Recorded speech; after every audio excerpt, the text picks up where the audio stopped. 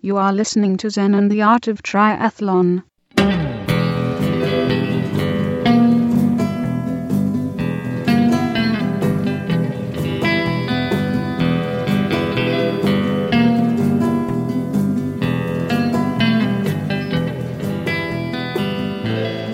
Well, hey there, all you triathlon studs and studettes. This is Coach Brett with another great episode of Zen and the Art of Triathlon, the podcast where we take the world's most complicated sport and learn how to simplify it down and simplify your own life through the process and get things done. This is a really special episode because we have a Galveston double whammy going on here. Not only do I go do Galveston and give you all about how I did in my awesome bike wreck, I should say spectacular bike wreck, but we have Angela Naeth on the show giving us an interview with how the race went, and then also especially what she's doing leading into Ironman Texas, which is really cool because I'm doing that race too pretty soon, and a whole lot of you are doing that race pretty soon. So the whole 70.3 as a race tune-up going into your big Ironman. You know, how do you handle that? What do you do? And how did Angela handle the race? And yeah, how she's going to tackle that 70.3 or that 140.6. So yeah, great show.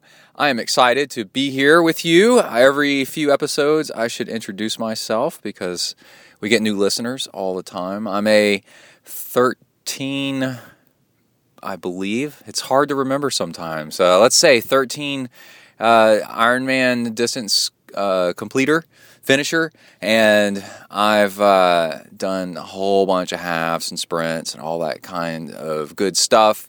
Came from a swimming background, all-around sports background, and then got into mountain biking, and then surfing, and then triathlon as I got more and more landlocked. And then, been here doing this stuff a long time. I also do ultra marathons, which is 50 and 100 milers, and then, although I've only completed one 100 miler, but a whole bunch of 50 milers, and also, I've done some marathon swimming as well, which is a lot of fun and really cool. So before we get into Angela's interview, let's talk a little bit about some triathlon news. Here we go. So the biggest thing that we need to talk about that might affect you is that Trek, the big American bike manufacturer, recalled somewhere around 1 million bikes. And what's going on is if you have a disc brake on the front, there's a way that the quick release lever, depending on where you're from, can get caught in the disc if the lever comes undone. Now, should it come undone? No, of course it shouldn't. And if it did come undone, what would happen? Your front wheel would probably fall off and you'd fly off anyway. But there's a chance that the lever can come loose because it's not tightened down right. And then if it does, it can actually get caught in the disc brake and then catch in the disc brake and just send you catapulting over the top. And it actually seriously injured somebody. And it's a really quick fix. They probably just take your skewer and turn it around the other way.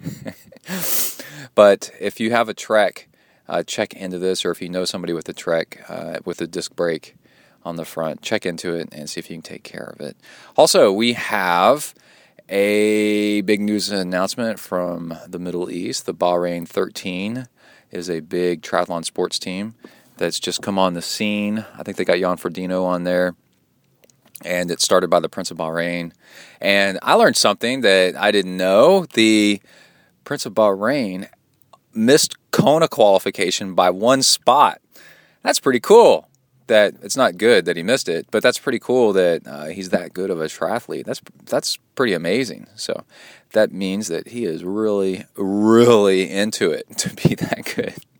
So check that out. You'll see a whole bunch of that stuff and all the triathlon news. And the triathlon news that I tend to stick to is triathlon.competitor.com and Slow Twitch, and occasionally I go over and visit Tri-Rig and some other places like that. But between those, and DC Rainmaker, between those you can find pretty much links to anything else that's going on. And let's see, Scratch Labs came out with somebody sent me this link. It's pretty neat. Has some chews, good for hot days. And I got some Scratch Labs stuff from Tawny. She sent me a care package. And basically what it is, it's pretty low calorie. And then you add that to your water, and it makes your body want to absorb the water more. So the fact that there's just a slight amount of sugar in your water makes your body act more like a sponge and ready to pull that water in. So it helps you hydrate better. So that's the whole deal behind Scratch Labs. So check them out. And I think that's it. Oh, later in the show, when I'm doing the whole training log bit, and I'm talking about, we're cruising around the transition areas and stuff, and the day before the race, Galveston 70.3, we do a nice interview with Dimond. It's pretty cool. Man, their bikes look really, really nice. Okay, so let's go ahead and get started with Angela and how Galveston 70.3 went. And here we go. Welcome to the next level.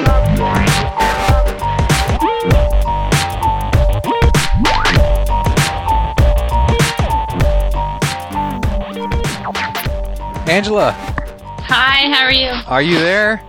I'm here. So how are you enjoying the woodlands? Have you been there before? Yeah.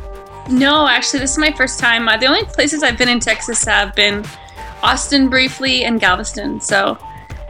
Oh, that's it?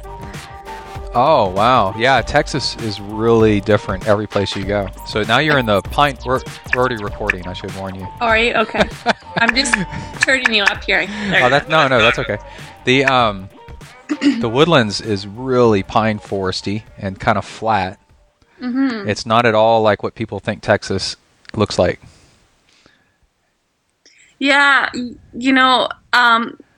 the two places I've been, Austin and Galveston, are very, very different, obviously. And when I got here, my first impressions were I thought it was all fake because I didn't realize there were so many trees in one small area. Uh-huh. So I had to ask my homestay, actually, if it was kind of like one of those fake communities. But no, it's real. I grew up in the woodlands, I don't know if you call it a competitor to the woodlands, but Kingwood, which is woodlands is on the northwest side and Kingwood is on the northeast side. And they're both heavily forested, super master planned communities that seem to go on and on and on. And with Kingwood has like 150 miles of paved bike path going through all those pine forests. Yeah, it's really, really neat. Actually, once you kind of figure it out, it's actually pretty cool. So, very cool. Yeah. All right. Well, you just did Galveston, and I saw you there, which was super cool. Yeah. And not only did I see you, but you ran by me like I was standing still, which was awesome, by the way. I cheered for you, but you ran. I was telling Paul that you ran by me so fast that I couldn't come up with something to say very fast. I was like, Angela, go! I guess. I think, is that Angela? Okay, she's gone. I guess I should have said something. I do remember passing you, but I was focused. Yeah. So you could say. Well, you need to be. Yeah, and another funny one is Andy Potts ran by me, and I've never been in a race with Andy Potts. And coming from a swim background, he's kind of like, and he's kind of taller, so I'm like, I can, he's an inspiration a little bit. And so he started running up and I go, holy shit, it's Andy Potts. And he's like, he just stayed focused, he kept on going. And I go Andy, go. I didn't even know who he was chasing because when I got on the course, that person was in front of me and Andy was chasing him. Yeah. It's a great course in that sense that, you do the 3 loops and you can see everybody, and even if they're a few waves ahead of you, you can run alongside them. I know when I started my first lap, I was with the men, actually, for their second lap. So right. It was always kind of fun because you can try to use them to pace yourself or or vice versa. So Yeah, it's awesome. when I talk to people about that course, I tell them about how actually that is one of the coolest races to do, because as an age grouper, you see the pros a lot. You see them on the out and back on the bike, which is really neat. And then on the run, if you're lucky, you'll see them on a loop or two of the run. And if you have family and friends coming to support you, they can see you many times out on the run. It's actually really neat because there's those out and backs and stuff. Actually, I really like the out and backs as well. Not only for the cheering and stuff, but also because you could really see where you are in the race, and you could tell exactly if you're losing or gaining time. And I just love loop courses. Yeah, they're very, very cool. Last year I was racing a friend, and he was gaining on me, and I knew it from the out and backs. I was like, dang it. He's closer. Yeah. Not to harp on the pros going off course, because that's its own thing, the guys. But somebody said something I thought was pretty cool, and it made me think. It was an idea, but I thought I'd ask you, what do you think? Somebody said that at a marathon for some World Games in their hometown, that they painted a line on the pavement, with chalk or maybe with paint. I don't know. They paint it with chalk, and then the leaders know which way to go. And I was like, that's actually a really cool idea, So then that way you just follow the line. And I know that, like, in towns where they do, like, a dogwood trail, like where you follow the trees in the spring that are blossoming and you want to see them all, they paint, like, something on the street. Well, and kind of like a bike lane, you have, like, paint in the street. How does that, if you were a pro, as a pro, you're running along and you don't see anybody in front of you, do you, would something on the pavement like that, be a welcome sight? Totally. Like, the more there is out there, the better, obviously. I know in Galveston they put a ton of arrows, and it was very well marked. I felt like it was very well marked. So I think in their situation it was an unfortunate circumstance of someone telling them an opposite way. Yeah. But if there was like a follow line, like a follow car, or like even when you're swimming in a lane pool, you have that line to follow you, and you just don't have to really think. There's been times I've been off course. Actually, I think it was 2010, 2011 at 70.3 Worlds. It was kind of the same thing. I was on the bike, and one of the bike motorbike guys, I don't know if it was a photographer or what, but he turned left and we were supposed to go straight. So I followed the car. I followed the motorbike left and went about a mile off course. And so that really kind of ruined the whole race. I got back on and finished and such, but that's a lot of extra mileage. Oh, it totally sucks. And, and when you're racing, people forget that when you're racing, you are such on the edge of a clear mind, that it is so easy to make mistakes. At Wildflower, it couldn't be more clearly marked. I managed to go the wrong way down a chute, the exit chute on the bike for 20 feet until I hit somebody going the other way. And then at the SOS triathlon, you don't see the transition area. You start on the bike and then you bike to a destination, and your family and friends take your gear bag to that parking lot. So you don't ever see that parking lot. And I'm from out of town, right? So I never saw the parking lot. And I remember getting to the transition area and then changing into it's a bike and then a run and then a whole bunch of other stuff. And then I remember standing there and then just yelling to the people around me, which way do I go? And everybody just stood there and stared at me. And I said, no, which way do I go? They all of a sudden they go, oh, this guy doesn't know which way to go. You go that way. And they all pointed towards the back, the opposite way of where I would have imagined to go. And then I took off going that way.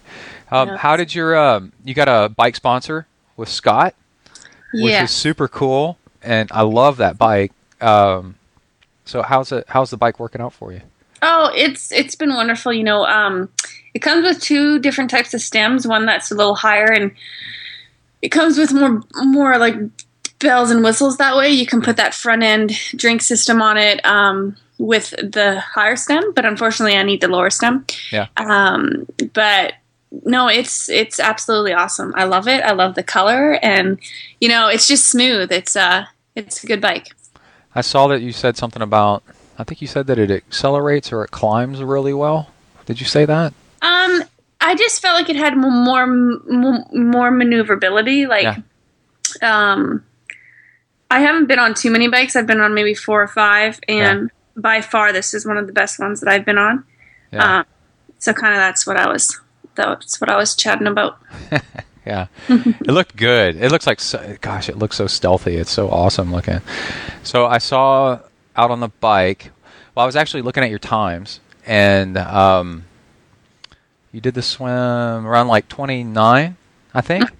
Yep. Which is just nice and cruising along. And how tall are you, by the way?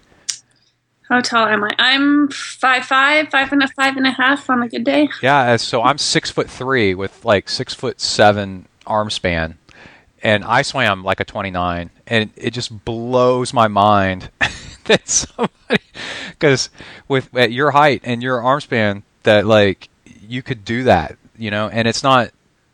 It's just amazing that because it's such an assumption that you have to be tall, I never heard that assumption. Oh no, like you see Phelps and these other guys and Ian Thorpe, they're all like 6'6". Yeah. It's kind of like basketball. Everybody's like, well, you got to be a tall body and long arms. But over the years, as I've gotten older, and I've met just exceptional swimmers, it seems to be like not a thing at all. And and so I saw your swim time was 29 minutes. It definitely needs work. Maybe. I wasn't happy with it. I wasn't happy with it, but it is what it was. It was a tough week. But overall, it was good. I was with a lot of women, and I never look at times really. You look at the race itself and who's in the race, and yeah, that's true. Yeah, I don't race to race. That's for sure. Yeah, I don't either. It's kind of like you never know about a course, what's slowing you down or speeding you up. And then let's see, and you're trying to compare to people that grew up like with competitive swimming, and there's just such a background there. It takes a long time to catch up with those, not 10,000 hours of swimming, but probably 20,000 hours yeah, exactly. of swimming and experience. And it really, when did you start swimming competitively like this? Just when I started triathlon. So that was 2007? Yeah, it's amazing. I'm actually, I see 29 minutes and I'm like, wow, that's, from a non-swimming background, is actually really impressive. And then room to grow, right? Because the other girls are showing that it can be done even faster. So yeah, and you're out there training. Are you training with the? There's a group that trains out of I think it's out of the Woodlands, right? There's a few groups here. I just got here yesterday, so I'm with Outrival Racing this morning. Okay. My coach is part of that. I think with it's a group too, and then so there's Magnolia Masters, I believe. Yeah, that's a group. I'm gonna catch up with them here shortly as well. So their coaching and seems to be like spot on with tips and tricks to get faster. And a really elite crew too. Yeah. Okay. So then let's see on the bike. I didn't catch you coming back, although it was super cool being racked near the pro rack. And so when I was standing outside of the transition area with Kai, my son. He's 10. Mm-hmm. Oh, I wish I would have met him. That was cool. He was standing with me at the award ceremony. Did you see the little blonde kid kind of hanging around? Yeah, I do recall now. Yeah, he's my clone. He looks just like me. It's pretty funny. So we were standing next to the transition area. We'd already racked our bikes, and he said, "What are we doing?" And I said, "Nothing. We're just hanging, just to see if any pros come by, and then maybe we'll see one, and then I'll tell you who they are." And I couldn't recognize any of the guys, and then I saw somebody that looked kind of like you, and I was like, "I wonder if that's Angela Naeth." And he said, "Is it Angela Naeth?" Oh boy! And I after a while, you kind of messed with your bike, and then you walked off for a while, and then you came back or something, and then I was like, yeah, I think that's Angela Naeth. And he's like, oh, cool. So he saw you. And that's really neat. People are watching. Yeah, I know. It's crazy. I think a lot of people don't know who the pros are, but then a lot of people definitely know, and they're watching and kind of talking under their breath like, holy crap, that's Lionel Sanders, or that's Angela Naeth. And so let's see, on the bike, how did you feel about the bike? I thought the bike ride was actually pretty decent. Yeah, it was a good bike course. When I did it in 2010, they didn't have all those turns and that little part from the airport. Like there was a bunch of turns this time. Yeah. Or it just kind of went straight out to that main road. Mm-hmm. But I like that because it provided a little bit of a variety. But I like the out and back. It's just you just have to go hard the entire time, and yeah, it was good. There was kind of a headwind for us anyway. On the way back, it seemed. Yeah, there was for a while. Yeah, but it's nice. It's good. I like it. I'm surprised. Like, I wish I would have done the race a few more times because I only did it that one year and then this year. So I think I'll be back next year. Yeah, I think it's when I think of the Galveston race, I think it's a very well executed race. Mm-hmm. Oh yeah, definitely. Yeah, it just seems like I have the only complaint I have is coming off of the asphalt to the airport runway. There's a huge series of nasty potholes and stuff, and I managed to wreck on it this year, but I've seen people wrecking on that year after year after year, and that is literally the only thing that I don't like about the race. Everything else seems to be just spectacular about how they organize it. Yeah, I'm lucky enough to have a really good homestay there. We met back in 2010, and it's been 5 years since I've seen him, and my husband and I, Paul, we stayed with them all for about 3 days or so, and it was just such a blast. It was fun. It's just a really good community. He knows a ton of people, and so we all had a really good time. Cool. Okay, so we are. I'm glad to have you on because one of the things that's happening is we're doing the same races. Uh-huh. You got Ironman Texas coming up, and I do too. And I thought it was interesting that a lot of people will train for an Ironman and do nothing leading up to the Ironman, right? A lot of age groupers. And they're like, I got to train. And here is a pro like yourself. And Rachel Joyce was just on, and she's doing St. George, 70.3. So what is it? What did you get out of doing a half Ironman that made you want to do one this close to the full Ironman? Well, I actually wanted to do St. George, but my coach said no. It's in my backyard, so just it would just make sense to do that one, and plus it's a big race. So the next best one was Galveston, and so that's why I kind of chose that one. But he feels 3 weeks before an Ironman is perfect timing for a good hit out, and so I just listened to my coach and say okay. So that's about the scientific knowledge that I know about it, or that I care to understand. Yeah, I would say the humidity training, and then getting down here and just moving up to Houston is not a bad idea for sure. Yeah, here. Yeah, exactly. We decided he wanted me to acclimatize to the humidity, which I don't find it that hard, and maybe it's just because I love it. Yeah. But the heat in in Vegas right now is 15 to 20 degrees higher, and so I feel like it's cold here.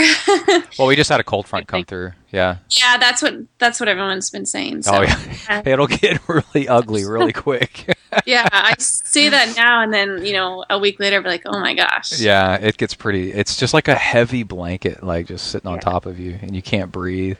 You can't do anything. It's amazing. All right, so what's your without giving away too much? Oh, I can give away everything. I don't have much to hide. Yeah, what's I don't know. I don't know the strategies and stuff. What's the let's see, Houston, the Woodlands race is going to be. I mean, this is going to be such an epic race with the people that are showing up. It's a national championships. If you win this, you get automatic qualification to Kona, right? You do, yeah. Mm-hmm. Yeah. So that I'm imagining that's got to be, at least some kind of a goal, right? If not podium, to get as many points as you can. And yeah, and then but at the same time, because it's a national or a regional championship, you've got people like we just said, Rachel Joyce coming, and I know on the guy side, a whole bunch of the A squad is going to show up.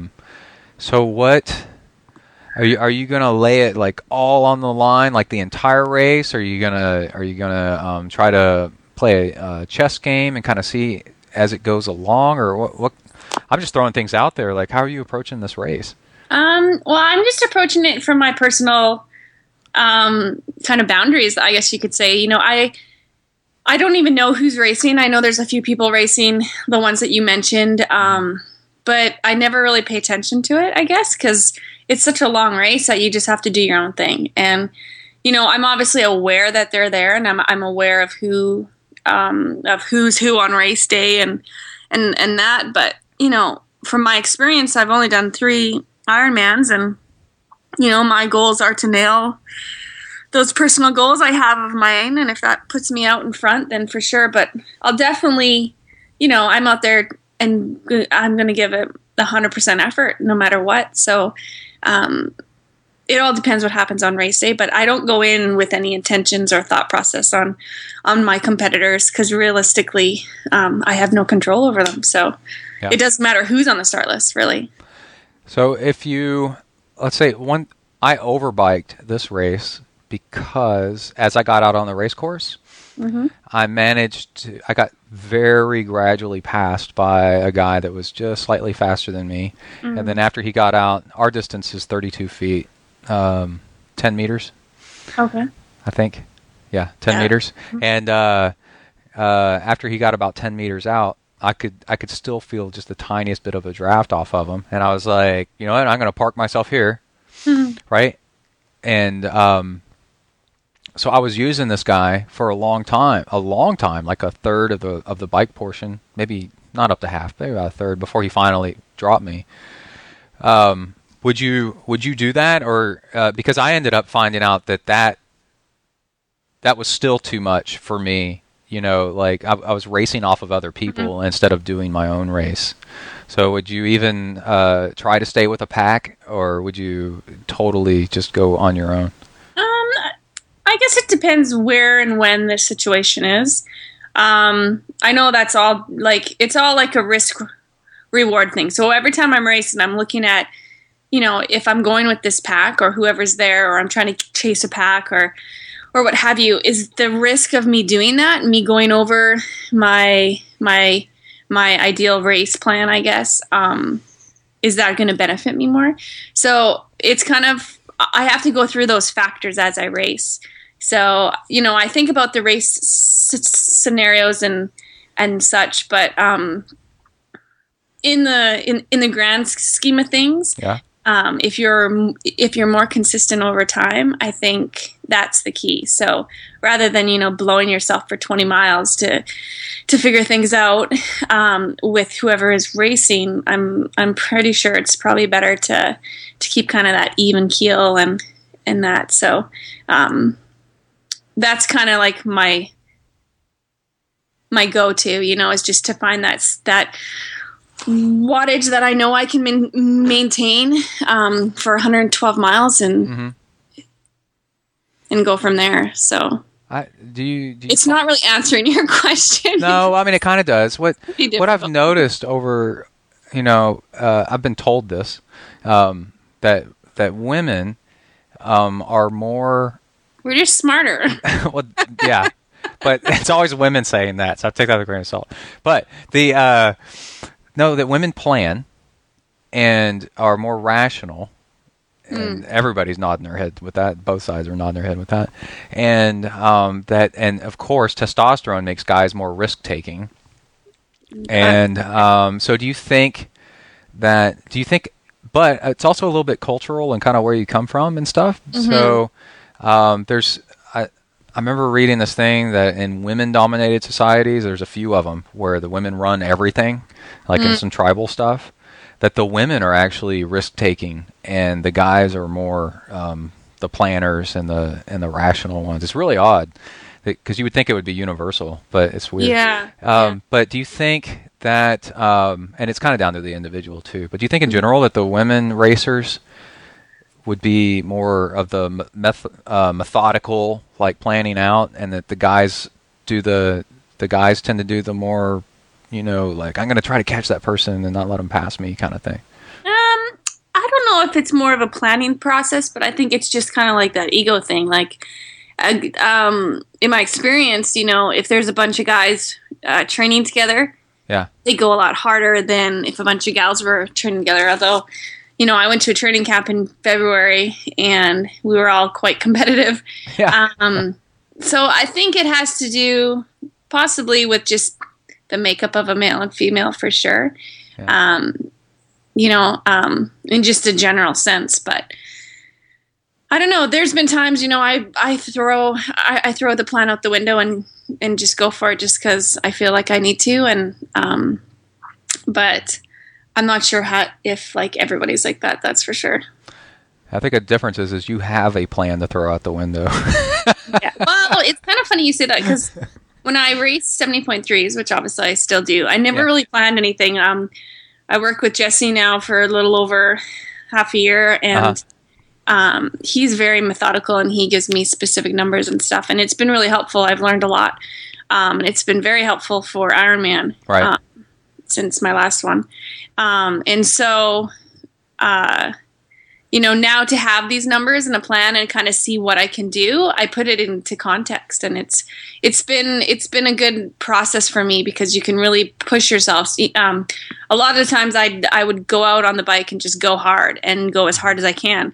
And a lot of that time, I would end up the last 20 miles of the bike going a lot slower than I was basically at the beginning of the bike. And you don't want to do that. Right. And so it's been a learning process for me, even in a sense, to have that plan and to stick to that plan so you can run fast off the bike. Yeah, I've noticed that it's two different things. Like definitely the longer the race, the more planning you have to have, and the more actually restrictions you have to have on yourself so you don't do something stupid, like go too fast or go too hard.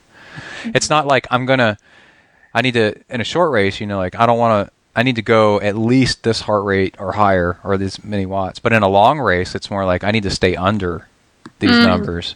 And then also I've noticed the faster and more powerful you get at the same distance, you can start like being more risky. So at a half Ironman, since I've gotten faster, I can be a little bit more gambling, than I used to be a long time ago. Where I used to have to, kind of act like it's an Ironman, have to like set all kinds of limits to not do this and not do that, or else I'm going to ruin my day. That makes sense. That's for sure. Yeah, I think that's the key for an Ironman. You just have to really look at what you can do for 5 hours on a bike or so. Yeah, and really push it to the limit. That last 30 to 40 miles on the bike should still be extremely hard. And if you went too hard out in the front end, then you won't even be able to push that back end. So yeah, it's just a matter of pacing and having that kind of upswing at the back end. Yeah. So I got a question. With all your experience in the past of dealing with maffetone heart rate, this idea that once you go over a certain heart rate, that you're pretty much burning matches, I guess. And tell me if I'm wrong, because you might be, or could be more familiar with it than I am. And then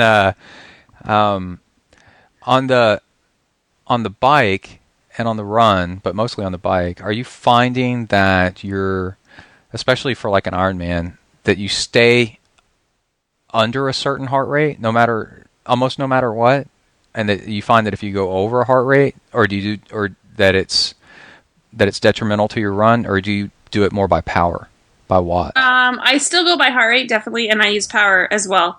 I kind of use both of them. I know what I can sustain for a certain amount of time, looking at heart rate and also power, but heart rate plays a huge role because you can see the stress of the heat, the stress of nutrition. So, I use heart rate primarily in terms of kind of the basis. Yeah. And then when, for me anyways, sometimes it's hard to maintain that heart rate or get up to heart rate. Yeah. So I use it kind of as a goal and then also power at the same time. But there's always a heart rate cap, definitely, no matter what. You said nutrition stress. So do you think that, what do you mean by that? Like taking on too much nutrition stresses out your heart rate? Yeah, exactly. If you're taking on too much nutrition and you're not digesting it, that can cause changes in your heart rate. If you're dehydrated, your heart rate gets higher. It's all just a good balance that you have to play and make sure that you're well hydrated, that you're digesting everything that you're taking in, because otherwise, your whole system's under stress and that's going to increase your heart rate. I don't think anybody has ever uttered the words nutrition stress that I know of. Oh, really? Yeah. Have you talked about that before? I think that's amazing. Talked about it? Oh, I guess. Yeah. No, but like that phrase, nutrition stress, because people, they overfuel, right? Yeah. And then it causes all kinds of effects. It stresses out your body. That's a perfect way to describe it. Well, just like everything you do with your body is a stress. Like any outside things, like the heat, dehydration, food, fatigue, all those are stressors. So you have to look at all those and try to minimize the effects that it has to the body. Yeah, that's pretty cool. So let's say that you have a great day out there and you rock Ironman Texas, and let's say you win it. So then what would you do between now, Ironman Texas and Kona? Well, I would definitely party, eat a lot, and have a lot of chocolate. Have a good little downtime to reset things. Like, how long would you take off? Well, I'd have to talk to my coach about that, but probably a couple weeks at least. Couple weeks. It just depends. I'd take off like 2 months. That'd be great. Yeah, I would definitely be stoked. Having the ability to have a free ticket, kind of basically to Kona without having to worry about points is this early huge, too. That's awesome. But I'm sitting quite well in point system right now. I think if I have a really good race, it should fare well. Yeah, I think so too. I think you're really rocking along. So the Ironman Chattanooga counted. It did, yeah. So that was the first Ironmans that counted. So that's a good bonus for me, definitely. Yeah. That's great. If people want to listen to that, they can go back. I think I interviewed you after Chattanooga.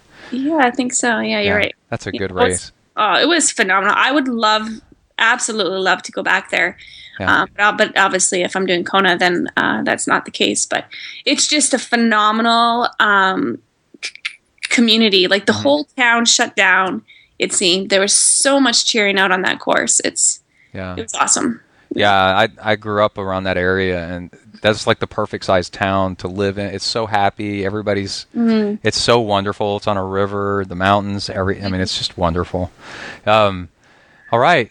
So, did Paul catch you out on the race course at all? Did you see each other out there running? Oh yeah, we saw each other. We always play games with each other, but that was actually our first race we completed together. So it was really fun. When I started my second lap, he was just coming out onto his first, and I yelled at him, but he didn't see me. Yeah, and then one out and back, we saw each other. Oh, cool! I just stared at him the entire way as he was toward me, and I don't know if he recognized me at first, but then as soon as I was maybe 5 feet, then he just started screaming at me to go. Yeah. But he saw me on the bike as well. So it was just so much fun because we saw each other. And then when I finished the race, I went out and cheered for him. And it was fun. It was definitely, it's a race where, if you have a lot of people out there, you can see each other a number of times. And that makes it fun. Yeah. So I hung out with him a little bit at the award ceremony, and isn't he? I was going to say he is really good looking. Yeah, that's what everyone says. Yeah, I was like, "Whoa, holy cow, dude! That's This why I dude, married him. this guy could be a model or something. He's Like, got a beauty. he could be a hand model, like a." Yeah, No, I'm playing there, but no, he's like, and I was like, "Whoa, that's Paul! Wow, dude, good job, Ange." And then and then he immediately got attacked by fire ants. I was like, "Oh yeah, you got to watch out for that." I've heard about those fire ants, but I've never seen them or experienced them. Oh, you know what? Wherever you're staying right now, if you walk out, have the people you're staying with just walk you outside and start pointing out the mounds. And actually, you need, Angela, you need to be very aware of these things because these can give you a staph infection and put you in the hurt locker for a while, which actually could affect your race. So they look like little sand piles outside. When my brother and I moved from up north down south when we were little kids, my brother went and played in an ant mound thinking it was sand. Oh, wow. And then got just eaten up by them. The fastest way to get them off of you is to spray yourself with water of some kind to get them off. They swarm instantly, and they're pretty small, and they just start biting and stinging. They do both. They bite and sting, and they mess you up. And then where they bite you turns into little white pustules, and that's staph. Like fun. That's staph infection all over where they bite you, and you really need to take care of that. And they are everywhere. There's a mound. If they were left, to their own devices, there would be a mound every 10 feet. And so if somebody that doesn't keep them out of their yard, it's really easy to walk around Texas and step in you're talking to somebody, you said something about like a barbecue or something like that. You're sitting out there talking to somebody, the next thing you know, your both feet just covered in fire ants, just biting you like crazy. Well, luckily in around here, there seems to be a lot of water. So I'll just jump in the water. There's alligators. Yeah. Well, cool. Well, thanks for being on the show. And did I leave anything out? Anything you want to mention? Big props to your coach. Yeah, doing such a good job. I'm a big fan of his too. Yeah. He's been fun to work with. That's for sure. Yeah. Yeah, he keeps me on my toes. And that training camp seemed to be pretty kick butt. Yeah, I haven't been to a training camp since. Way up in 2010, I think, or 2009. So I usually do a lot of training on my own or with Paul, and just some small groups for swimming. But it was just a blast, to have, I don't know, I think there was like 30 of us at one point or 20 of us. And, it was fun to just have everyone that's strong and to ride together. At first I was a little nervous because I don't train with people. And so I didn't know what to expect. And, it was above and beyond. It was awesome. Like, you have to have the organization, definitely. And that's what Jesse had. And so that was just it was an awesome experience. Yeah. I was telling Paul that for swimming, the one thing, when I look back and I think about it, the one thing that a lot of people don't understand about the squad training and swimming, what actually works and makes people faster, is they put people all about the same speed in one lane, right? And then they put people that are just a little bit faster in lane 2, and then people that are a little bit faster than that in lane 3, and then they move it on up so that lane 8's the fastest, for example. And then if you're a competitive person, you try to keep up with the lane next to you because you want to move to that next fastest lane because it drives you crazy that there's people faster than you. And that swimming in a group mentality is all you got to do is take somebody that's competitive like you and put them with somebody that's just a little bit faster, right, in the one lane over, and it just drives that person crazy, and they try to keep up, and and then they figure it out over. Yeah, actually, there's a group of us in Vegas, and we just started swimming with them, and these guys are phenomenal swimmers, and so it's that same type of mentality. Like, we each have our own lane, so we each have our own space, but like it's fun to swim with faster people because you want to keep up, and I found that's been a really huge help for me in the last year. I would be a sophomore in high school, and they're like, you want to be faster, or you want to move up to lane 6 instead of lane 5? Yeah. Well, first you got to end up leading your lane for a while because they have 5 people in a lane, And they're like, and if you lead your lane fast and long enough, maybe we'll put you in the other lane for a while. And then you move up to the next lane. The coach goes, you know what? You're good enough to be in the next lane. And then you get in that lane and you get eaten for lunch, right?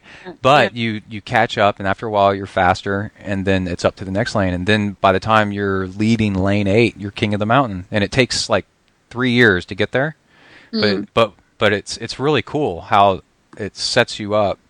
And all you got to do is just be competitive, and it works. It's fantastic. Yeah. That's cool, the whole training camp thing and the big squads and all that. Yeah, it's been fun. So hopefully we're going to do another one here before Kona, so that'll be good. Cool. Well, awesome. Thanks for being on the show. And everybody follow you. What are you on Twitter and Facebook and all that? So people. I'm on everything. Yep, social media. Angela Naeth, or Angela Duncan actually on Facebook. So I missed the part of it because I was talking to Kai where he said that you were going to come up and give the speech, where they were announcing your name. Yeah. And he said Angela Naeth or Angela Duncan or what is it? Angela Duncan-Naeth. Angela Duncan-Naeth. That's easy because it's just alphabetical. Exactly. ADN. Yeah. Cool. Yeah. All right. Well, thanks for joining us. It's been great. All right. Cool. All right. Bye. See ya. Take care. All right. Thank you so much, Angela. She's always been so cool to be on the show and let us follow her journey. And if you follow Angela on Twitter, she's really interesting. She tweets a lot of stuff that's introspective and is very much very kind of zen in a way. You know, it's pretty neat. She's very, very much paying attention to what's going on around her and in the world, and it's good stuff. So follow her on Twitter. And I noticed on Twitter she posted that she's raising money for and looking for a run partner to do a relay at Challenge Atlantic City. So if you have a way to get there and a way to do that, give Angela a follow on Twitter, and she probably posted it on Facebook. And I remember one time I saw that she actually posts her training, at least her bike rides, on Strava, I think. So if you want some inspiration, you can go check all that out. Okay, let's go ahead and read some emails and some questions while we've got time sitting here together. And let's see, our first one is, insulin resistance from Mark. Okay, so I was at the transition area at Galveston, and by the way, I call it Galveston 70.3 because they actually officially call it Ironman Texas 70.3, and it's in Galveston, and people confuse the hell out of that thing with the one in the Woodlands, and all the time I get, well, I thought it was in the Woodlands, and I'm like, no, this is the half Ironman. Well, they say it's Ironman. I know, because they're trying to get away from using the word half because it doesn't sound as awesome, so they say Ironman 70.3, and it's a marketing thing and all this crap. So anyway, I call it Galveston 70.3. Maybe someday I'll change.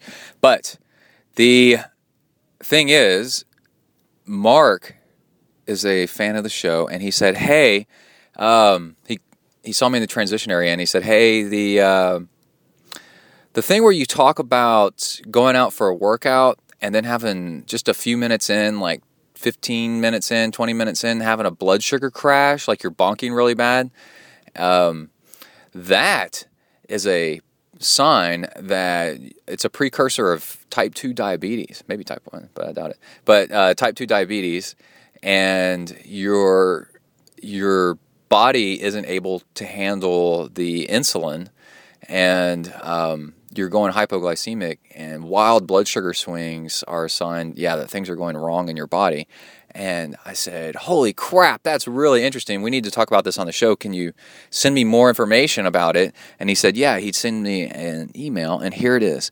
Hey, Brett, we met yesterday at Galveston. My name is Mark Graveline. So what I was talking about is reactive hypoglycemia, but that's a pretty general term. Some people get it just from eating, but exercise-induced reactive hypoglycemia is a very specific type. What happens is you eat carbs, your glucose levels go up, and your body produces insulin. Now, if you're slightly insulin resistant, typical type 2 condition, your insulin is not used efficiently, and your glucose does not come down as it should. So your pancreas creates more insulin for you to get. Now you got a bunch of insulin, so you get a fair buildup, and that way your body can. I'm interjecting here. I guess that way your body can actually start using that blood sugar as it's needed.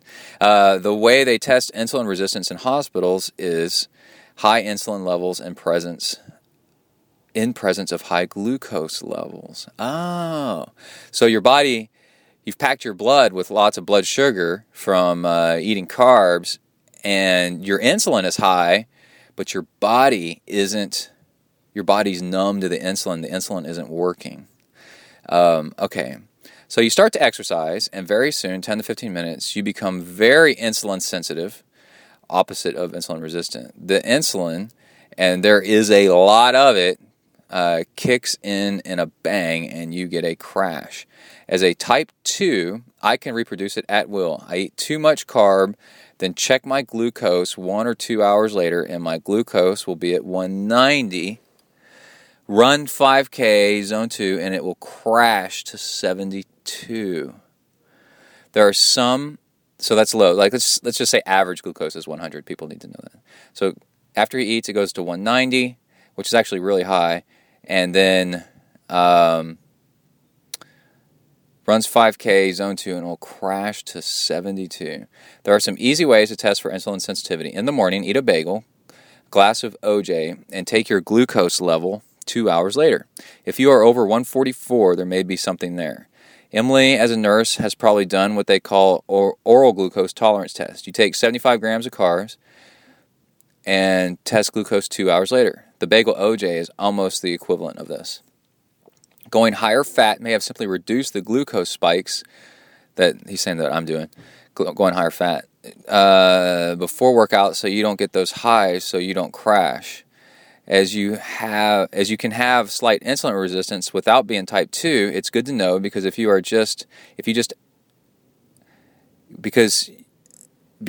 are, you can act accordingly. There's a genetic disposition to it.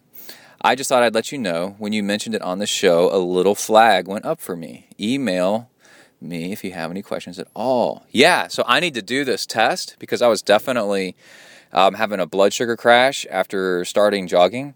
And I've cured it by not eating as much before working out. But it sounds like, based on what he said, that that's not really a cure. It's whoa, this is really serious. I need to check into this. I may have hypoglycemia, blood sugar stuff. Okay, so I'm going to do that. Emily has a blood sugar kit. I'm going to test it. Okay, we also have from Jason an email. You mentioned this on your last podcast, but was it okay if I created a ZenTri Garmin Connect group for the podcast listeners? If that is okay, can I use your logo for the group as well? And I told him yes, go ahead. So go check that out on Garmin Connect. I also have a related question, he says. You may have seen or heard Brett Sutton's recommendation that you come up with non-cycling background, you should do most of your training at a cycling cadence of around 60 RPM. Here he has 2 blog posts to cite. Oh, and I thought this was really cool. And hold on, I'm dying of sweat here. Let me turn on the AC. You can only heat train so much. Woo. There we go.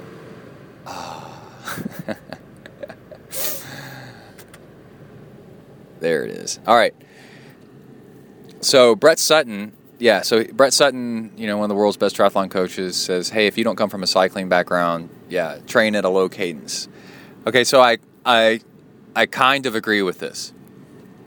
But I think that the more that you train, and that's because unless you come from a cycling background, you may not be able to do a high cadence where you can get a really nice feel for the pedals and be really efficient. So he's saying basically stomp the pedals in a big gear instead of spin, because you're not good at spinning. You're going to be really inefficient at spinning because you're not awesome at it. And there's two things here. Well, as you train in triathlon, you're going to have a cycling background. You're going to develop one. And so over time, you can work your way up to a higher cadence, just like anybody else that's been biking for a long time, right? So just because you're one way going in doesn't mean you're the same way coming out on the other side. And when I first started out in triathlon, I did big gearing and would have blown out legs by the end of a race. And over the years, I've trained myself up so that I've got much faster, higher cadence. But yeah, it's just being coordinated. It's just like learning to spin something fast. It's like learning the hula hoop or learning the salsa dance or something like that. After a while, you just get efficient at it, and it's less stress on your body to do it faster. So again, you can. So if you are doing low cadence, it is okay because it works. Higher cadence will work better, but it won't work better for you unless you practice it.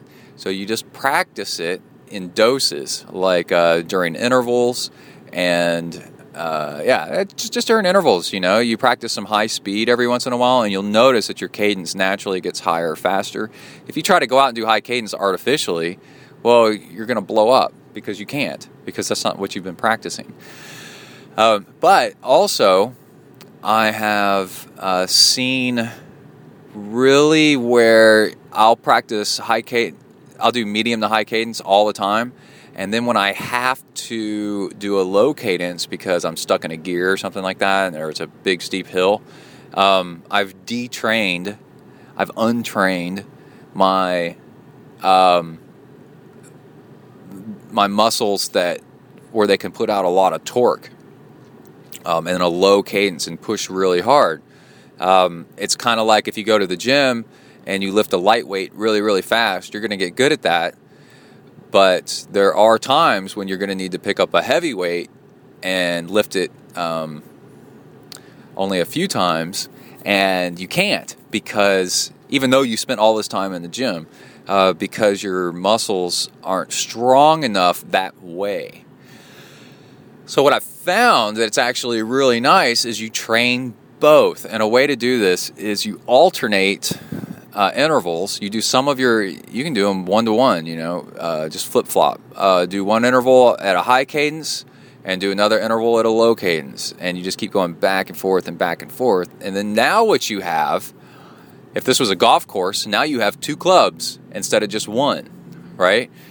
So you can actually mix things up while you're out racing and you're tired of doing a high cadence for a while, and your cadence is kind of dictated by how fast you're going and the terrain and kind of what gears you've got. You don't really have that much. You kind of just go with something for a while. And if you've trained both, then you can switch back and forth and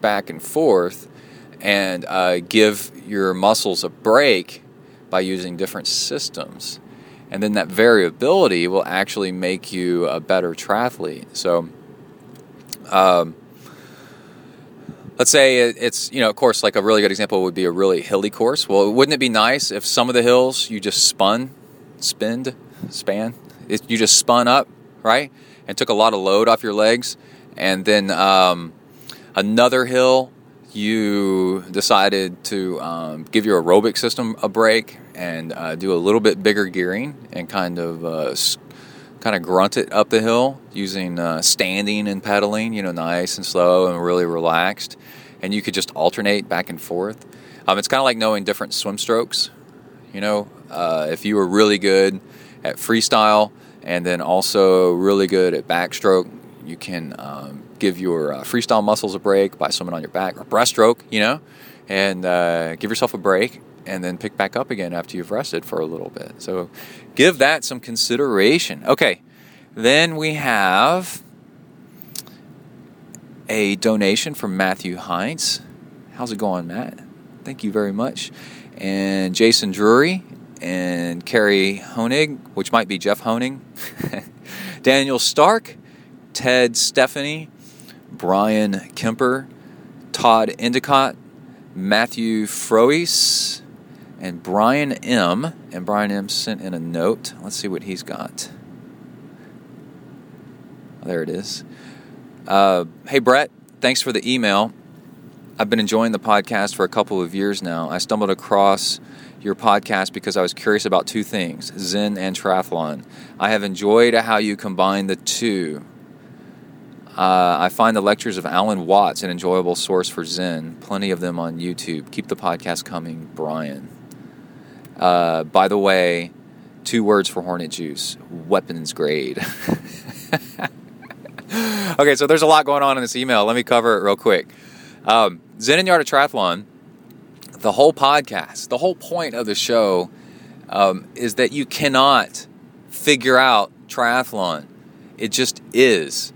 As soon as you try to figure it out and you think you got it all figured out, it changes on you. There's different distances, there's different obstacles, there's family situations that pop up, there's job situations, there's kids, there's going, so for some people, qualifying for stuff or becoming a pro or injury, and the fact that the thing is that it's 3 sports. It is technically impossible to be good at more than one sport, and now you're trying to be good at all 3 of them. So you have to learn to deal with failure, and learn to accept that this is what the whole sport is, and it's completely humbling that you thought that you were going to be able to do X, Y, and Z, and it doesn't end up that way in triathlon whatsoever. And by using Zen principles, it really helps you deal with the frustration and the complications of trying to train for triathlon. And triathlon is like a koan, and a koan, K-O-A-N, is a riddle that's really unanswerable. And it's like, what's the sound of one hand clapping? That's a famous one.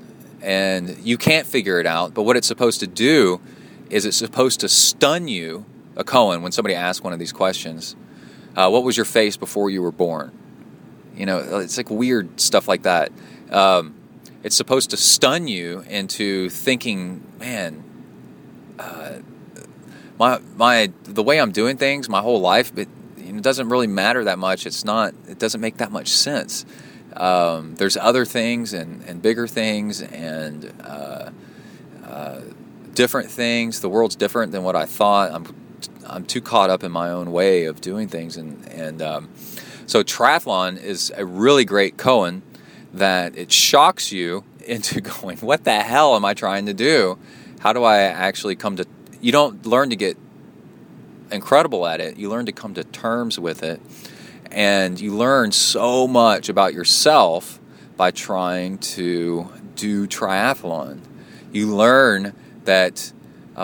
because, to be really great, you got to do these certain things. Well, you run up against walls where, like, you don't want to eat kale all the time, and you're not that interested in swimming. Swimming is so freaking boring, but for some people, they do it. So why can they do it, but you can't, right? And how come no matter how much you run, you can't run below an 8-minute mile when somebody else can, And how did that person get to be such a good swimmer when you try so hard and you didn't, So you're faced with all these difficulties, and it's the perfect riddle that you can't solve it. You have to learn, because you can't solve it, it exposes you for what the way you thought things were, and then in replacement shoves in your face what reality really is, and it humbles you, and then it turns you into a completely different person. At first, as in triathlon, you become kind of a jerk, and you're like, I do triathlons, I'm so cool. And then after a while, when you realize that there's people out there that are 10 times better than you are at it, then you're like, well, maybe I'm not that great. And this whole thing is just incredible, and I'm just a small part of it. And it's so great just to be a part of it, right? For example, I'm just saying, that's some of my experience with it.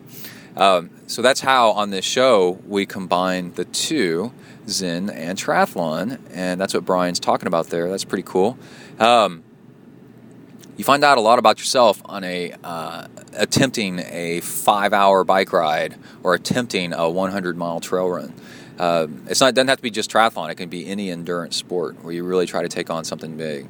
Alan Watts was a famous philosopher, and not only is he on YouTube, and it's Alan, A-L-A-N, Watts, W-A-T-T-S. He was a Westerner. I wonder, was he British? But anyway, definitely a Westerner, and he studied Asian, so like Buddhism and Hinduism and things like that. He studied Eastern philosophy and religions because you use those.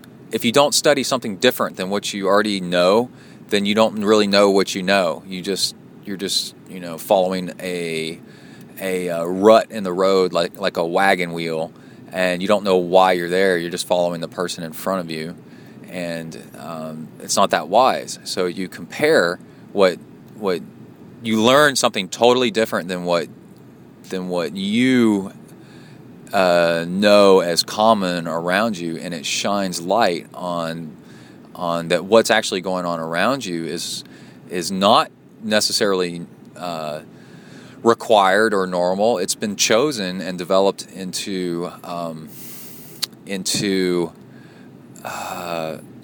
culture around you, and it may not be the best choice for what you're trying to accomplish. You can food, for example. You can say, well, if you grow up in Mexico, well, all your food's Mexican food, right? Well, you could take the same ingredients, a lot of the same ingredients, and make a completely different food, which you would never know unless you traveled to Thailand, for example, right? Okay, so there's all that.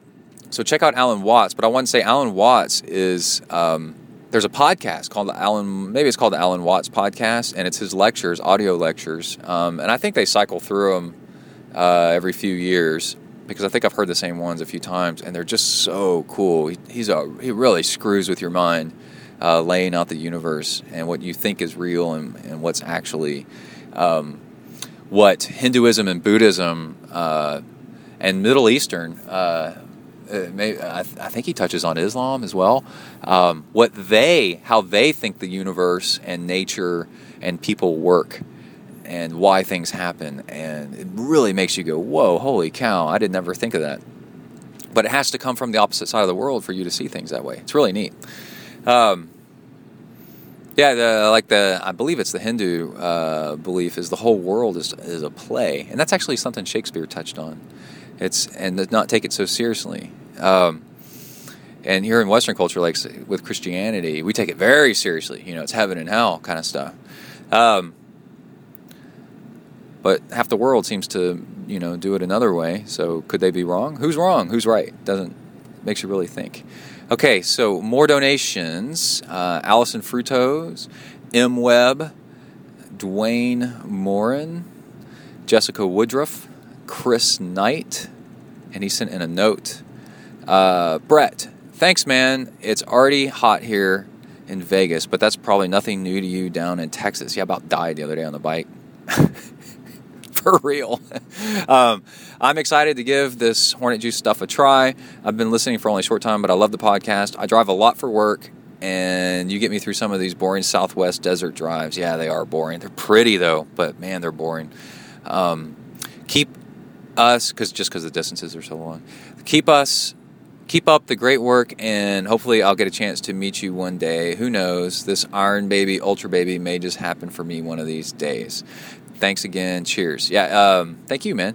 Every fall, I've been doing a self-supported Ironman. We're going to do a self-supported Ultraman this fall. So go to ZenTriathlon.com and check out the link for that. It's the Ultra Baby is what we're calling it. That's a long story for another show. And I guess the thing I should mention by this point is you can help support the show by donating on the left side of ZenTriathlon.com. There's PayPal links where you can donate one time or multiple times, like a recurring subscription. It's really cool. It's really simple to do. I think it's better than this Patreon stuff because it's just PayPal and everybody can use that. And so I think with Patreon you have to become a member or something. And who needs to join another membership thing, man? It drives me crazy. And then, you get to support the show and make an impact. And we take the donations and turn around and use it right towards show costs, which is super cool. And then also you can order Hornet Juice. That's on the right. I believe that's on the right side of the show page, ZenTriathlon. And you get an amino acid mix called Hornet Juice that is crazy how well it works. And you get to try out something pretty cool that a lot of people, like I'm reading these, that's why I read these emails, say that it's insane, weapons grade. It's awesome. And you get to support the show at the same time, which is super cool. And Hornet Juice, it's a protein powder, which is an amino acid mix that turns on your body's fat-burning reserves and really gives you an extra kick for long-distance stuff. You don't feel like a caffeine high or anything like that. You just feel like somebody has just flipped on the motor in like a diesel submarine or something. That stuff carries you far. And one packet lasts an hour and a half. It's only 60 calories, but it's the blend of amino acids in it that the ratio of this amino acid to that one and the other one has been studied and found to turn on body fat burning, and it is crazy stuff. And I get tons of orders for it, reorders, where people go, holy crap, at work, and they'll order like an 8-pack, to test it, and then come back and order 100. It's like, this stuff is insane. Of course, the more you get, the better deal you get. So there's that. Okay, so Todd Nelson sent in a donation. Hunchu sent in a donation. How's it going? And Dan Machia, and James Godek, and William Beck, and Lewis Rossell, or Roselle. And he sent in an email. This is our last email before we get into the training log. Having fun listening to the Zendurance stuff. That's where I'm on Endurance Planet lately with Tawny, trying not to piss her off by doing the opposite of what she's saying sometimes, apparently. It's unintentional. I've been self-coached for so many years that somebody coaching me is I have to learn how to be coached by somebody and to pay attention more to what somebody's saying. She told me to do a 5-hour workout, but it was a brick, and I just read 5 hours, like on a Wednesday. I was like, oh, this Sunday I'm supposed to do like 5 hours and something, and then I never looked at it again, and in my mind I somehow warped it into a 5-hour ride and a 1-hour run. Makes no sense whatsoever, but you know how people eyewitness testimony in court, you should be kind of taken with a grain of salt because people's memories change. Well, that's exactly what happened to me. So I'm out there on a 5-hour bike ride, and then Tawny finds out and gets pissed off at me and says, no, you were supposed to do it like a 2 or 3 hour bike ride and then like a 2-hour run or something like that. And I was like, oh, crap. So, tune into Endurance Planet and look for the Zendurance stuff where Tawny's working on fixing me. It's quite the adventure, and it's hilarious stuff. Okay. And you know how it's really difficult to teach somebody who thinks that they already know a lot of stuff, right? You got to... That's a very Zen thing, is your teacup is already full. How can you add more tea when your teacup is already full and the Zen master keeps pouring the tea into the teacup? That's a classic lesson. And then the student is like, wait, it's overflowing. And the Zen master says, yeah, you got to empty your freaking teacup, dummy. Brett? All right, so back to squirrel moment there. Let's back to Louis Roselle's email. He says he survived a 45-degree, windy, rainy marathon. Boston. Oh, he did the Boston Marathon. That's right. This is a cool email. Boston is like no other marathon, and now I see why it's the best and most important one to do. That's really interesting. So glad that I was there, even with the weather, the support was amazing along the route. Unfortunately, I came down with my Only cold of the past year, the week before. That sucks. You should take Sound Probiotics. I was feeling a little better on race day. The course is very hard, and the downhills totally trash your quads. Even though I trained on many hills, it was still not enough for me to feel them at mile 18. Yeah, so when you're training for hilly courses, you got to train to run. We have a big mistake where the cheaper treadmills, they go up, but they don't go down. And you got to learn, you got to go out and run downhill because you destroy your quads running downhill. It's really weird, but that's what ends up tearing you up. Let's see, running up Heartbreak Hill was easy because no pain on the legs. Running downhill after mile 18 was extremely painful. He failed to re-qualify for Boston by just under 4 minutes, and he ran at 3:33. What makes this race amazing is that my time is respectable, but still 11,700th place. That is humbling right there, isn't it? In my age group, 50 to 54, there were 2,000 men, and I was about 1,003rd. About halfway. That's pretty good. A dozen guys my age ran under 2:45, and one guy did a 2:31. The runners are the best of the best. It is like Kona, as Tawny can attest to, the best of the best age groupers. Thanks for being part of my training over the past few years. Brett, I drank Hornet juice before the run, and my wife handed me a bottle with Hornet juice at mile 17. Oh, that's pretty cool. Thanks. Stay well, stay strong, and good luck at Ironman Texas, Zenman. All right, cool. Yeah, we're going to do this episode, and then, I hope I get another episode out before Ironman Texas. I got a really cool interview with a guy that's doing some crazy long-distance triathlon, Luke, the Ultimate Triathlon. It's crazy. And let's go ahead and get into the training log. This is the few days leading up to and then maybe a few days after Galveston 70.3 with all the fun and craziness there. Just a quick recap, so you stay tuned towards the end, is I had a wreck on the bike. I went too fast on the bike, and then I had a wreck on the bike, which is not related to going too fast on the bike. I was slowing down to pee while I was on the bike and just pedaling along, soft pedaling, because I was on the last stretch of just a few miles left. And during that time, you should pretty much just kind of coast anyway to get your running legs under you. So I'm just pedaling along easily, just minding my own business and going, okay, let's get ready to run. And it had a strong tailwind, so you don't really need to pedal all that much. And it'd been drizzling a little bit, so handlebars were wet, and the grip on the handlebars is worn off on my bike because my handlebars are really old. And there's this nasty pothole in a 90-degree turn, and I hit it, and my hands flew off the handlebars, and I went flying off my bike, which was really uncool. And had a nasty, nasty wreck. And then I went ahead and continued running the half marathon. And it was really stunning and shocking. I'm still, a week later, got major road rash, and I started picking up an infection. I'm on antibiotics, and the one in my knee is the worst. It's kind of pussy, and my body's doing the best it can to kind of recover from all this stuff. So, yeah, that's all in the training log. So, without any further ado, let's go ahead. Oh, wait, we should do a couple of sponsors. Yeah, Sound Probiotics. Go check them out. You can get a discount. Let me pull up the discount code stuff. I try to make the show not about commercials. Sound Probiotics make you healthy and keep you from getting sick. Everybody keeps getting sick around me, and I keep not getting sick. Or I'll get sick for like 5 minutes, and then I'll be fine again. 10% off.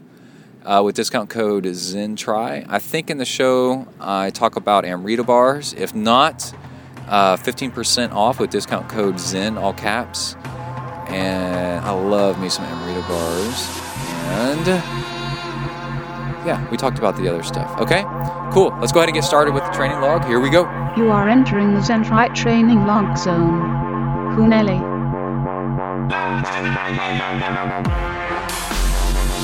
Hi everybody, my name's Brett, I'm a triathlete. Hi Brett. I decided it's time I got some friends more suited to my status. But Joe, we've been friends for years. Hey, We all make mistakes. Come on, dudes, let's go exercise! Exercise! Yeah! I'm gonna do sit-ups till I poop myself! Welcome to a new training log. Start date. April 21st. Getting into the ZenTri mobile studios. Just put the trash out. The glory. Oh, crap. I just opened the garage again. No, go back down. Go back down. There he goes. Okay. The glory of age group triathlon. Taking out the trash. Ooh. There we go. Am I late to work again? I'm always late to work. And, man, I am amped today because things are going so good. Had a great weekend of training. No, I had a terrible Sunday of training, but it was like terribly good. Goodly terrible. I'll tell you about that in a second. And this morning just had a great MAF run, including warm-up and including hills, a couple hundred feet maybe. I doubt a couple hundred, maybe 150 feet over an hour of hills, of altitude terrain of altitude gain, and was running an 8:11 pace, and I'll tell you how in just a minute. But let's go back to Sunday. I left off last episode with going into the weekend, gonna get some big training done. So on Saturday, this is like April, I don't know, like 17th, 18th, something like that.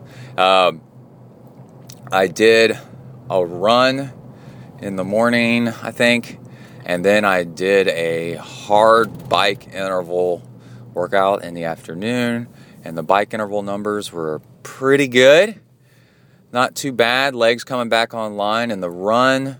Oh, I know what I did. I did intervals in the morning, I think. And then in the afternoon, I did an hour and a half, kind of a longer run at MAF, just to see what I would do. And MAF is your maximum aerobic function. I should start calling it threshold. Maximum aerobic threshold. It sounds like I got a problem saying that word. And, oh man, we are stuck in a traffic situation here. And the pace for my MAF run was an 8, including warm-up for an hour and a half, was an 8:33, and that was on decently beat-up legs because I just did bike intervals that morning, and my legs are sore. I haven't taken, tons of rest or anything like that. And I was like, oh, shoot, I should have gone. I was like, man, that's not bad. That's kind of, that's around Kona qualifying pace. KQ. And our dog's name is Kona, and sometimes we joke. I just got a beep on my Garmin 920 watch that I got a text from one of my best friends. That's pretty cool. What is the... our dog's Kona, so we qualify to get Kona? You people qualify to own me? Anyway, hold on. I'm going through a school zone. I got to turn this off. Okay, I'm back. So where did I leave off? I was, I ran like an 8:33 pace in the afternoon in the sun. Not too hot, but, just, it was warm. And for like 12 miles, something like that.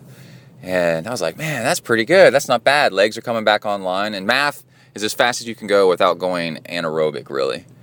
So it's like a sustainable pace based on heart rate. It's 180 minus your age. And if you've been training for years, then you add a few numbers, a few points. And you try to stay under that heart rate, but close to it, but under it. And so I was like, cool.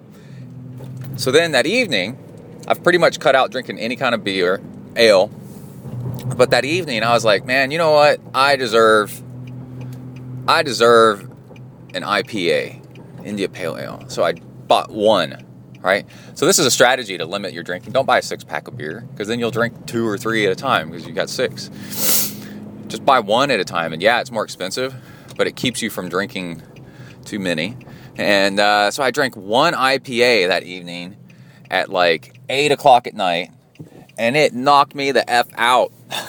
I was like, koosh, out. So that was a bad idea. And I woke up the next morning, And Emily took Kai to this massive triathlon in Houston. It's the world's largest kids triathlon. And it's awesome, except it's too big, in Emily's opinion and Kai's opinion. They had an okay time. There was lots of Charlie Foxtrot situations going on. And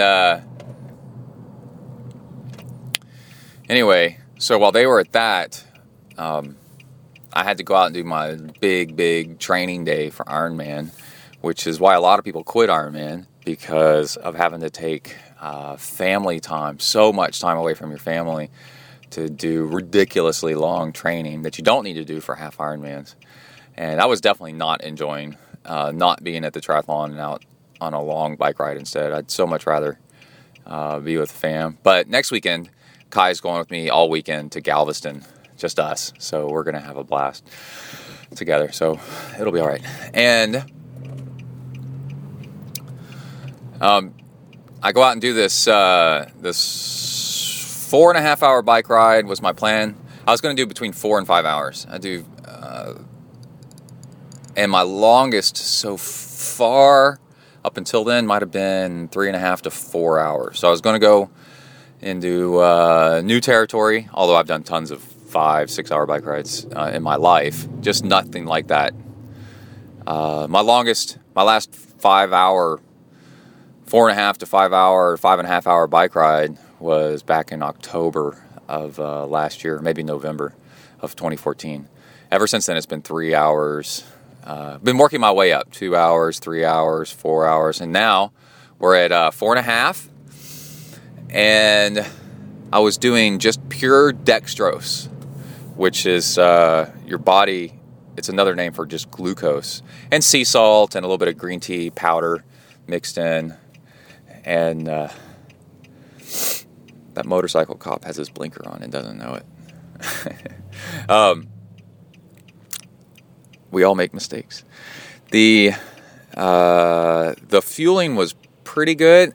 Oh, but I had a bonkage disaster throughout the day, and it really bothered me. I was really pissed off about it. And after lots and lots of trying to figure out what actually happened, I came down with that I was getting dehydrated, and I wasn't drinking enough water for the fuel, and then that made me not want to eat as much fuel, and then that made me bonk, because it made me start feeling kind of a little bit sick to my stomach, and so I backed off the fueling.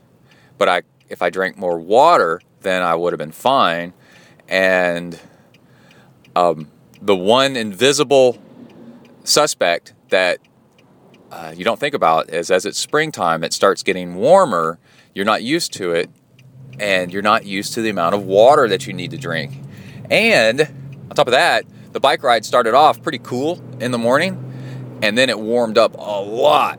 By the end of the bike ride, and on my run, because I did a brick run, it was 83 or 84 degrees, and 66% humidity, so the heat index was right around 90 degrees with a heavy humidity and full sun. But it didn't start off that way, right? And when you're on the bike, you're being cooled off. You don't really realize how much you're sweating and how much water you actually need. And so I've decided that was the problem, because after the workout, which I'll tell you more about in a second, because there's more, I just drank tons. Once I figured out that's probably what the problem was, I drank tons and tons of water, and then the next day felt amazing. And okay, so this is back on Sunday.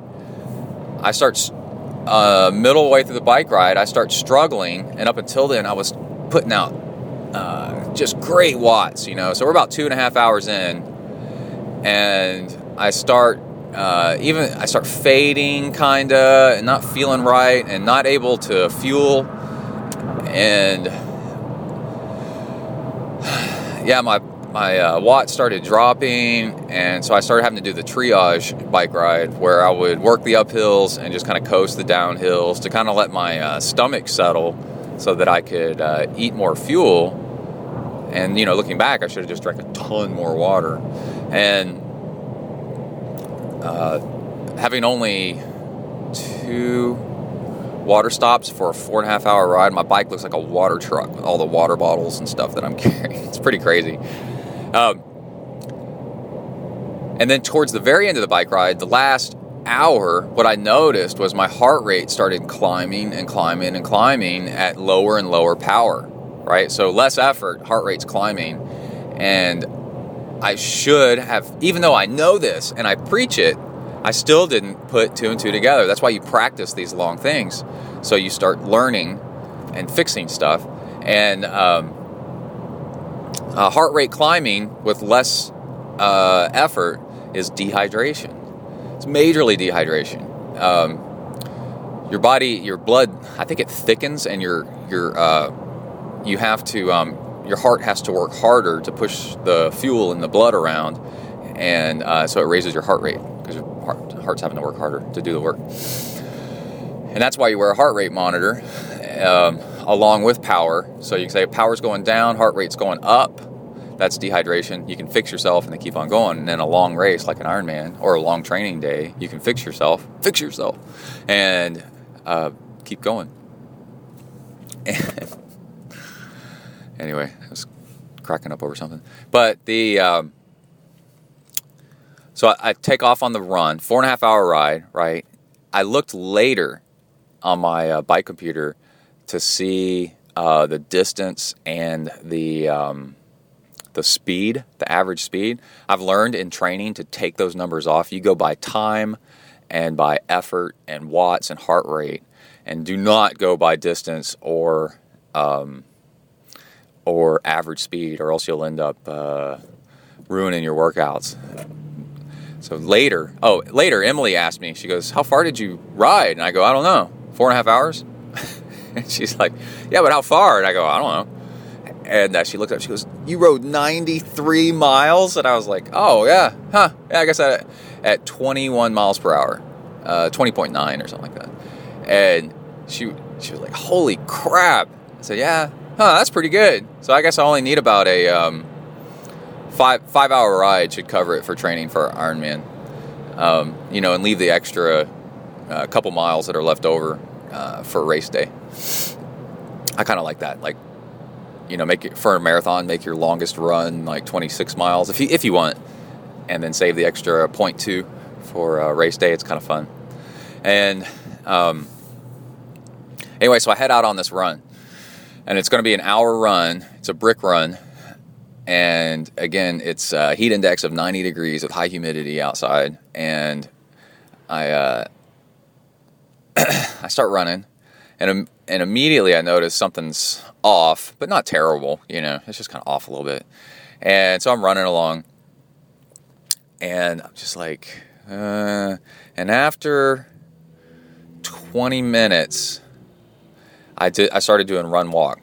I was like, man, this is really rough. And I noticed my heart rate is kind of high for the amount of effort I was putting out.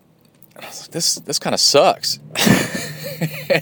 So I said, okay, do run walk, and that'll bring your heart rate down, and you could fuel and drink. It helps that whatever you put in your stomach digest and move along if you're not bouncing up and down from running. That's one of the reasons that run walk works awesome on long stuff. And the other thing was the last half hour of the bike ride, no fuel, so that your stomach feels good, so that you can run. And I did that, and it worked. So I'm running, and stomach feels fine. But just heart rate's high, just feel overwhelming sense of while I'm trying to run. And, oh man, sorry, distracted squirrel. And so I do the run walk, and I did at 20 minutes in, I walked a minute and then jogged. And at 30 minutes in, I walked a minute and then jogged. And then after that, I was like, screw this. I can't wait 9 minutes and then walk. And it's slightly rolling hills where I am. I noticed just jogging for like a couple minutes, my heart rate would just start skyrocketing, and I would feel like pressure. And I was like, man, I'm just gonna have to walk the uphills and jog the flats and the downhills. And it was mostly uphill on the way back, so I was kind of screwed. And I ended up, though, I don't know what my average pace was, but I ended up doing about 5.5 miles in an hour. And but it was brutal, absolutely brutal. And I got to run inside. I'll be back in just a second. Out, bang. All right, I'm back. Boy, this weekend's going to get crazy. I've got Kai. Emily is in Florida to go on a training thing. It's top secret. No, it's not. It's just for work. So it's the perils of age group, the fun. Let's change the attitude, change the framing here. Age group triathlon. I'm a single dad. What is today? Wednesday? Wednesday through Sunday night, maybe Monday. And I've got a race this weekend. So it's going to be kind of crazy. Trying to keep track of everything, get Kai off to school and sports, and wrap up my own training. Emily asked me if it was cool, and I said, yeah, because I'm tapering, for a race, sorta. Not totally, but somewhat.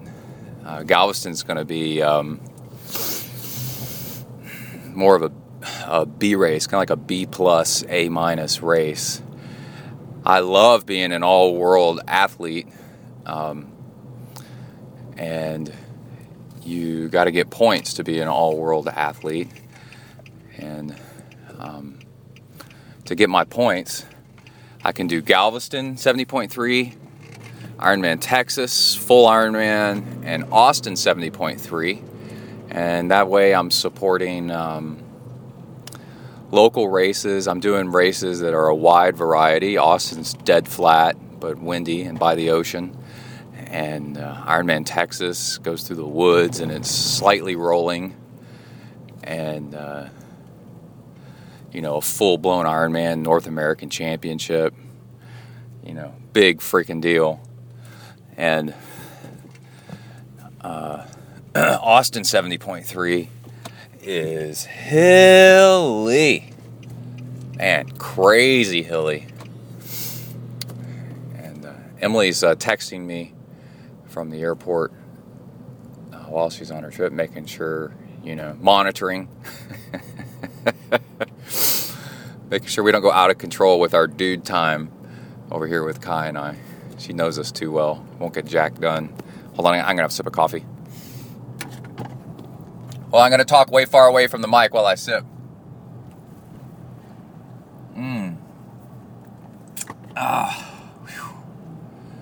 Wow, I finally got 3 seconds to get my stuff done. And yeah, last night I was trying to just sit for 10 minutes. Hold on, I'm still talking away from the mic on purpose. It's not going to last.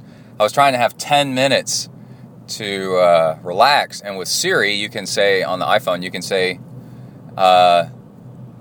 set a timer for 10 minutes, and it'll go, okay, like that.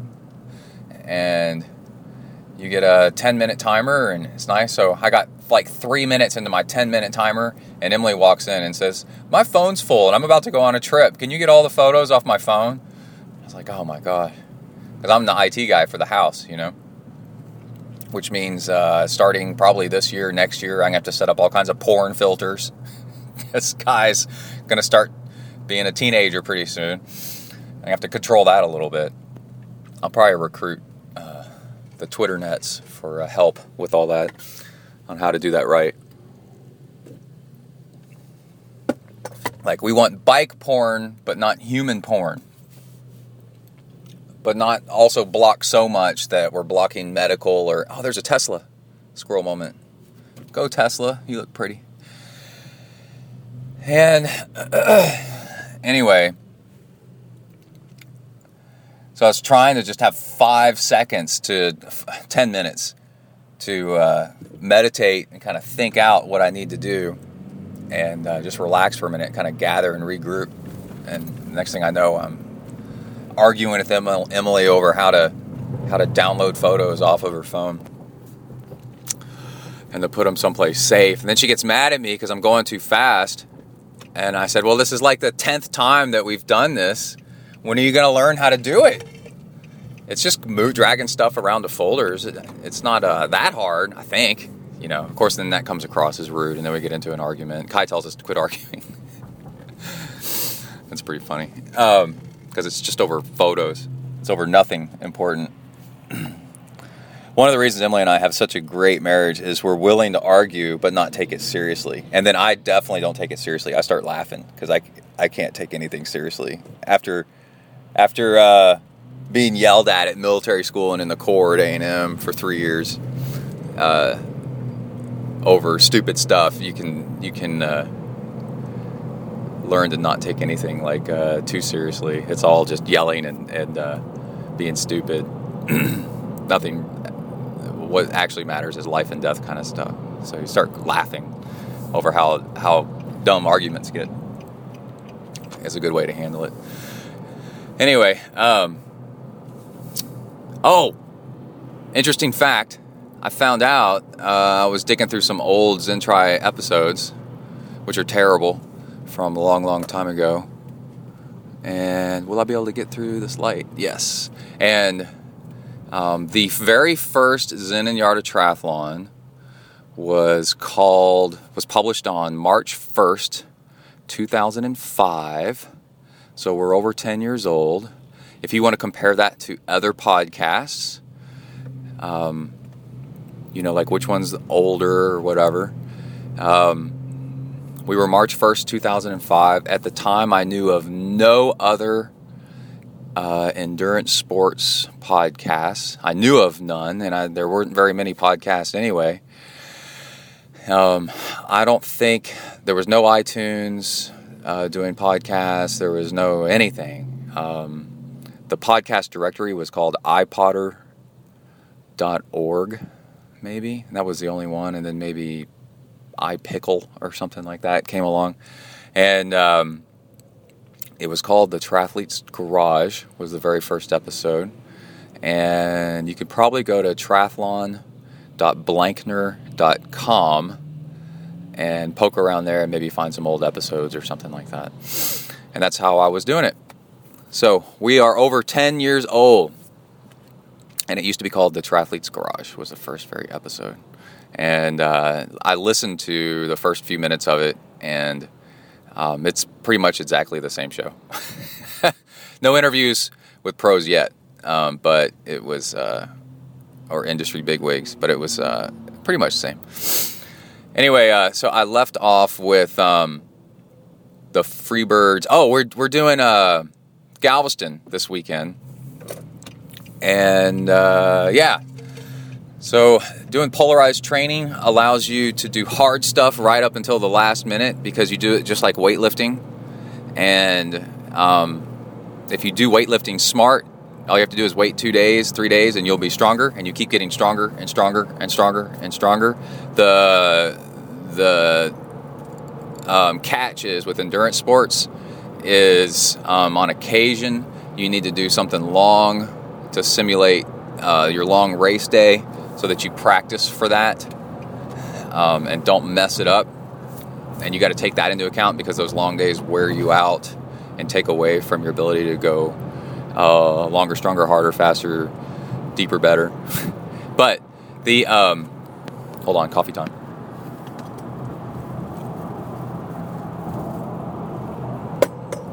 By the way, speaking of coffee, I had so much fun interviewing Rachel Joyce. First off, I got to say, I knew she was nice, but I've never met her. And I figured she was just a nice person, and cool and all that stuff. Rachel Joyce is freaking cool. Like, she's funny and normal and laid back and has a great sense of humor. And I did not know that. And I've learned that by interacting with her back and forth. After our interview, she took the time to thank me for the interview, which shows she's very thoughtful and like me, well trained probably by her parents, to follow up and say thank you, kind of like with an interview, like for a job. And then and I thought that was really cool. Her sponsors have got to love her, I think. And then what was the other thing? Oh, and she's really digging that coffee video that I found. That is just so funny. It's on the ZenTri blog under the blog post for her interview with me, and she's tweeted for people to go check it out. So that's great. That's how in any industry, you kind of follow through and make friends and get to be well liked, and I like it. There's a truck in front of me that just has stamped on the back of it, fish.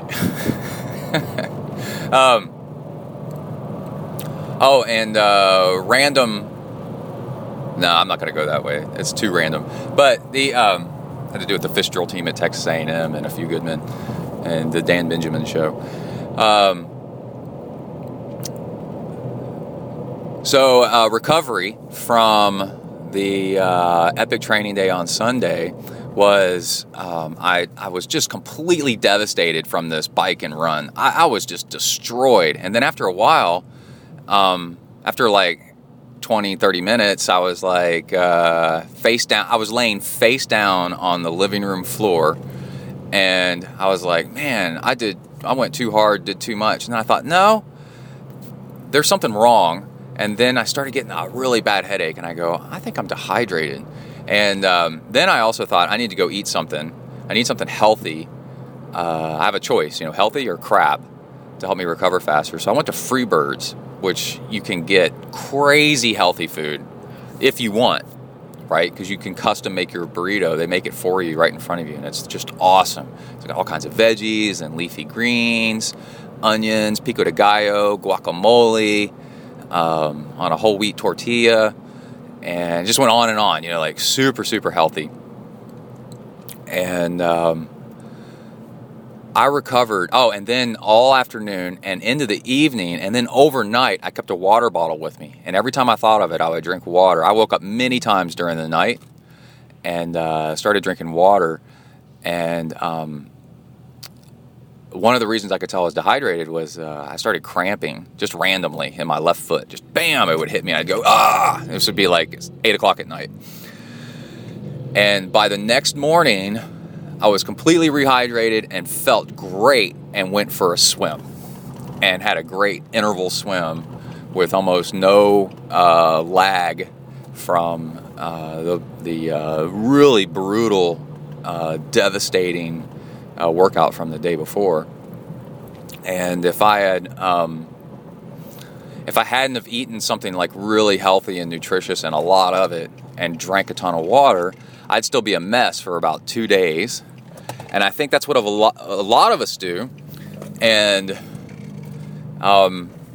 as you're doing a hard day of training, right in the middle of the training, start thinking about and start planning what you're going to eat afterwards that is chock full of stuff. It can be your own version of this, but I ate a big burrito, which is carbs with rice, but it had some super healthy stuff in it. Beans are really good for you. Guacamole, which is avocado. Pico de gallo, which is tomatoes, onions, cilantro, garlic, all kinds of healthy stuff. And I had them put baby spring mix lettuce on it, right? So all kinds of really super healthy leafy greens in it. Wrapped it all up, and it was super good, and it totally helped me recover. All right, I got to go in to W to the ERK. I'll talk to y'all later. Out, bang.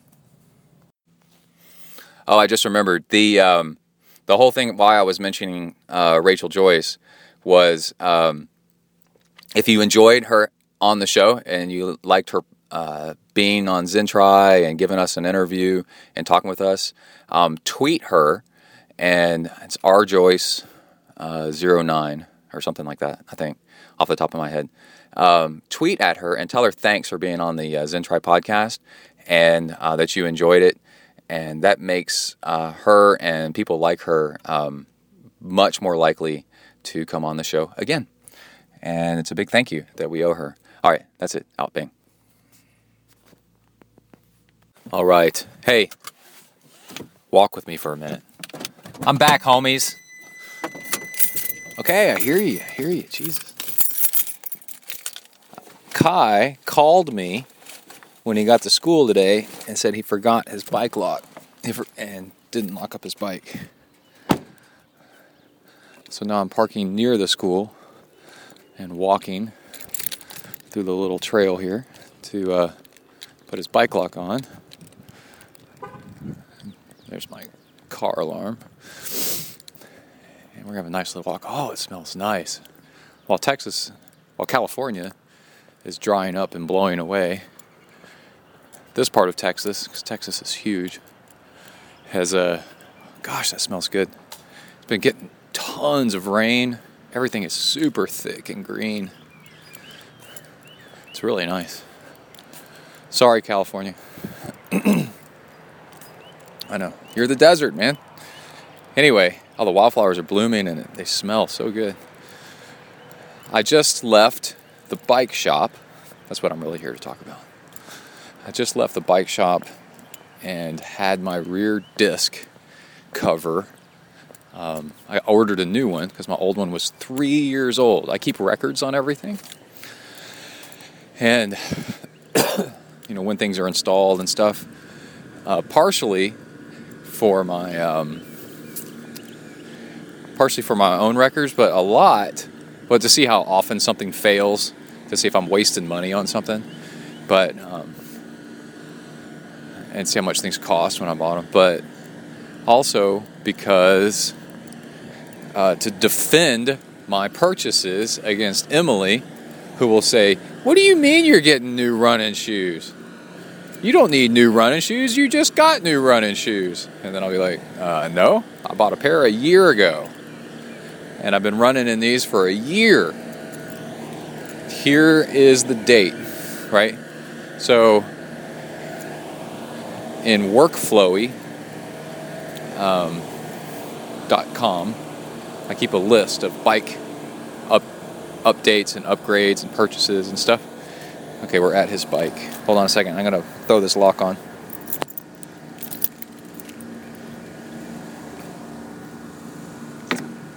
And there we go. There you are. And so with the rear disc, I was like, well, is it worth it to buy another rear disc? It's $80, $90, for a rear disc cover. And then I looked up when I bought the last one 3 years ago. So $80 for 3 years of disc. That's pretty awesome. And there's a really good reason to buy a disc cover instead of buying a solid disc wheel.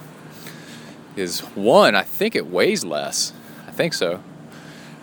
Two is a spoked wheel has much better ride quality than a solid disc wheel. And then three, $80 versus $2,000 or $3,000 or something like that for a disc wheel. And then four, if you have a power meter in your rear hub, like a power tap like I have, then this is your race wheel. And say you're going to do a race where it's really windy and you want to take the disc off and still have your power and all that, you just take the disc off instead of having to use another wheel. It's pretty rad. Well, you might say, this disc is a solid disc is never going to go out of true, and a spoked wheel will. And then I say back to you, not correct, that actually you can buy a spoked wheel, like an old Zip or or something like that, where the spokes go into the carbon. It's structural carbon instead of just fairing carbon. And structural carbon wheels should not, most likely will not ever warp and go out of true. And it's pretty cool. So how about that? And we are back in the car. I'm getting a little bit anxious because of the race coming up, because I'm making lists of things I need to do in Workflowy, actually, and in Todoist.com, and which is nice as well. And I've got to clean my bike, and that takes time. I've got most of this wheel cover put on. I had to take it to the bike shop and get the cassette taken off to put the wheel cover on, and then the cassette put back on. Oh, and I learned something cool. Every once in a while, if you have spokes that overlap each other, like a cross-lacing pattern instead of just radial outwards, every once in a while you should, and it doesn't have to be very often at all, you should, with your fingers, squeeze the spokes side to side, or else they kind of become fixated to each other. And when he did that, the guy working at the shop did that. They went dong, dong, dong, dong, dong, like that. And he goes, "Oh, you haven't detensioned your spoke or your wheel or something like that, your spokes, in a long time, huh?" And I go, "I guess not, because I don't know what you're talking about." And he said, "No, this, And he said, when you get back on your bike, expect it to keep making some thunking and tonging sounds for a while. But you should do that every once in a while." And I was like, cool. Just learned something pretty new. Pretty neat. Just when you think you know a lot of stuff about something, you learn something even cooler. That's it. So I've got packing and getting my crap together. Oh, I had a math run this morning, my last run. This is Thursday morning. Race is on Sunday, so you're talking 3 days away. My last run, no hard efforts, just math. And if you throw away the first 20 minutes of that run, which is pretty much warm up, the last 35 to 40 minutes was 30 to 35 minutes was at math, and an 8-minute mile flat, and it was net uphill of about 50 feet, something like that, and turns and running with the dog and all that stuff. So I'm pretty stoked, pretty stoked. Everything's looking really good. Oh, and I felt really strong. It was a really nice run. Felt amazing. And I think that's it. All right, got to go out Bing. So I'm here with rock star kid triathlete Kai Blankner. How's it going, buddy? Good. You're going to have to do more than one-word answers sometimes, okay? Okay. So we're at the race location the day before the race. What's the weather like? Sunny. It just rained. Yeah. Is it hot and humid? Yeah. I just found out that it might not be a wetsuit legal race. So I might be wearing a swim skin that my buddy Gary lent me. And we're about to go check out the Dimond Bikes and such, because I saw the booth, which looks really cool, although they were really busy. And the line for bike check-in, how would you describe it? Long and very... Not even bike check-in, just athlete check-in, right? Yeah, very long. It's ridiculous. They really need to get more people. It's over the bridge. So we're going to go check out some stuff? Yep. Yeah? And Kai just got run over by elderly people. How do you get in the way of people like that, Kai? I really do not know. So, I was lucky enough the past few years to be, or a couple years maybe, to be an all-world athlete. And they're starting to do, that means you're top 10% or better. So they have gold, silver, and bronze. And one of the few perks of being an all-world athlete is you can skip the line at athlete check-in. And I was telling Kai, if you do anything in the sport, work really, really hard to get to be an AWA, so you don't have to wait in this line. This is insane. So that's actually paid off. That's nice. And I think the line is just ridiculous in general, and they ought to just fix it. It's even going through the Ironman Village. Yeah, it's going all the way through the Ironman Village out to the transition area. Like, it's crazy. Anyway, let's go see what we can find in the village. I saw one of those profile design new Aero bottle bags, bottles, between the Aero bar arm bottles, between the arm Aero bottle, blah, blah. That's all the rage. So I finally saw one, but it was on a bike in the transition area, so, and the owner wasn't there. But it looked pretty cool. If they have one out, I may buy one. All right, that's it. Out. All right, this is super cool. I'm at the Dimond booth, and I'm here with Eric Linkerman. Limkerman. No one gets it right. No one gets my name right. That's fine. And you're on the Dimond with the purple flame job. Yeah, absolutely. The flame job. That's you got to look fast, and that's my goal. Even if I'm not going to be fast, I have the helmet and the kit to match. Look fast. Yeah. So it's cool. Really important. I've seen that bike on the internet. Oh yeah, y'all been posting tons of pictures of that bike. Yeah. And I had the helmet matched. So where are you from? Are you from here? Richmond, Virginia. Okay. Have you raced Galveston before? Nope. First time. I was in New Orleans last weekend. Yeah. And trying to race a bunch this season and get my name out there. I've got a young daughter at home, so my time's limited. Yeah. So. Nice. Who painted that for you? There's a local guy, Canyon. The best airbrush guy in Indiana. Best in Virginia. You could argue Virginia. the world. You could argue the world. He's really good.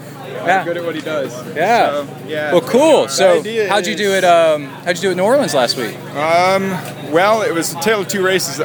Came out of the water with Andy. We had a swim bike breakaway. Yeah. I actually led the first 30 miles. Sweet. But got popped for a slipstream penalty 15 minutes into the race, and they gave me a red card, so I knew that I had to stop at the 30-mile marker. So I pushed the pace as much as I could, hoping to get a gap. But boy, 5-minute penalty is soul-crushing. That's a long time, and a half Ironman. The first minute, I was sure I was going to make it all up. The second minute, sitting there, I wasn't quite sure. A few more guys go by. And by the 5th minute, my soul was pretty much crushed. So redemption. So the slipstream. Oh, look at the top tube on that. I've never looked down on one.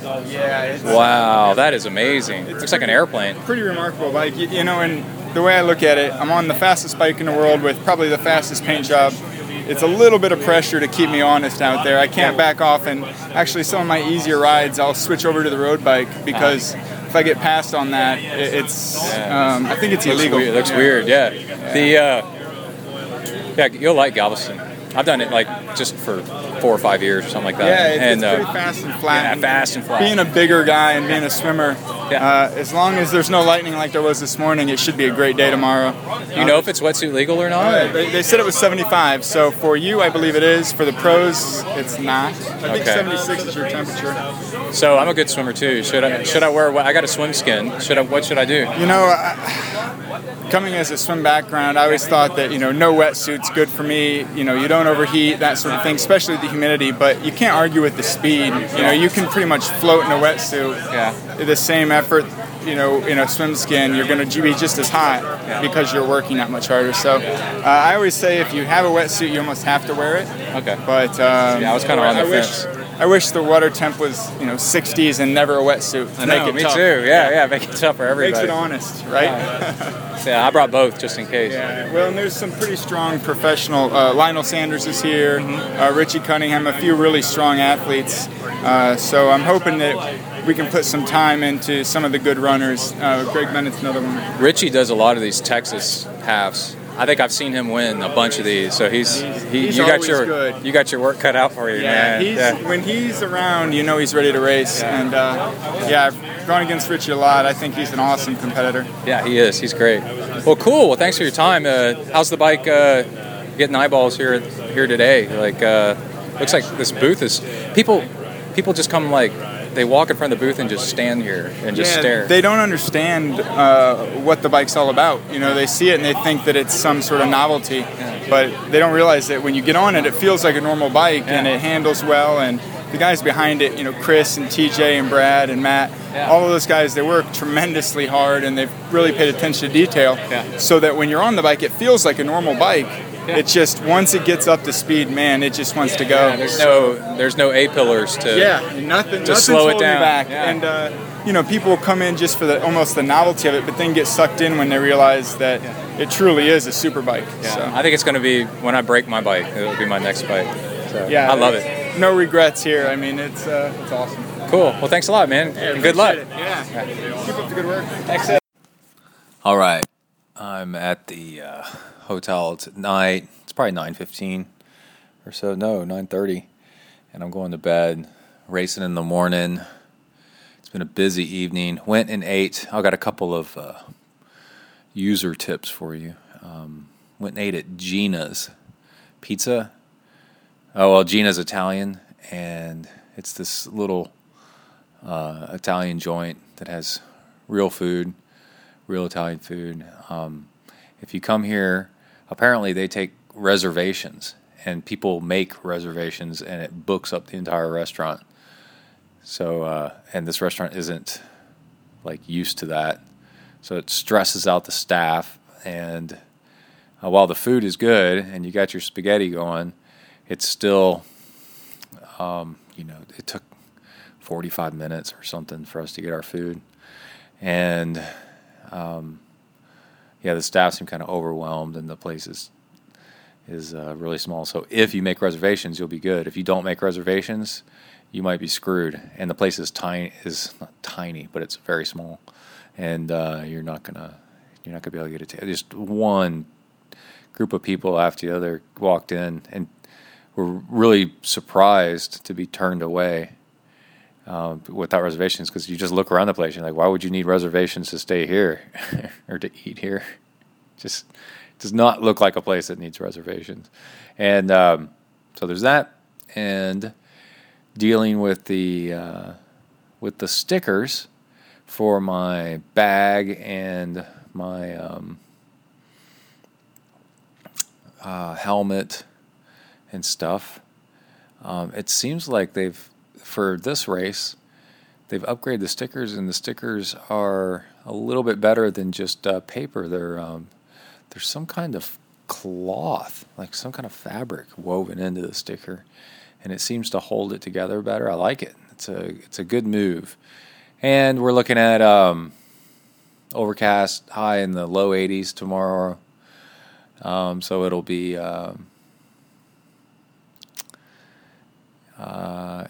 very humid, but not terrible. Maybe. I guess we'll find out. And it's getting to be late, so I need to set an alarm and go to bed. I'm probably going to get up around 3:30 or so. I'm just getting tired, and I need to get stuff done. And I'm listening to the You Are Not So Smart podcast, which I really encourage people to listen to. It's a very, very in-depth, long-form podcast that's excellently done. Just dozens of topics of things that you think are one thing, but then he explains how they're actually totally opposite. You learn so much. It's really good stuff. Love it. And so that's it. So I'm going to hit the sack and check in with everybody tomorrow. Out. All right, I'm in the vehicle early morning with my co-sponsor here. How's it going? Awesome. Yeah. Man. Are we going to Section 12? Yes. What is Section 12? I do not know. All right. I woke up and had 2 cups of coffee. Last night I went to the grocery store and got the Starbucks medium grade coffee single packets that you pour into hot water. And I've learned that it's actually not the coffee, it's the hot water that makes you poop. So I got my coffee, my caffeine, and my hot water, and my poop in all in one. 2 cups of coffee, bam! Well, a cup and a half, cup and a sip, boom! Bowels clean. You think that's funny? The bowels blown out. Nothing left to worry about, eh? And Kai's got the giggles already. I think this is our turn up here at this light, right? Yeah, I see signals turning. We're driving down the seawall. I had 2 things of oatmeal, instant oatmeal, and a little bit of coconut milk. for the fat, and some fish oil pills. Just a daily dose, 2 pills, capsules for my some fat. Kick it off. A little bit of Hornet juice in my coffee.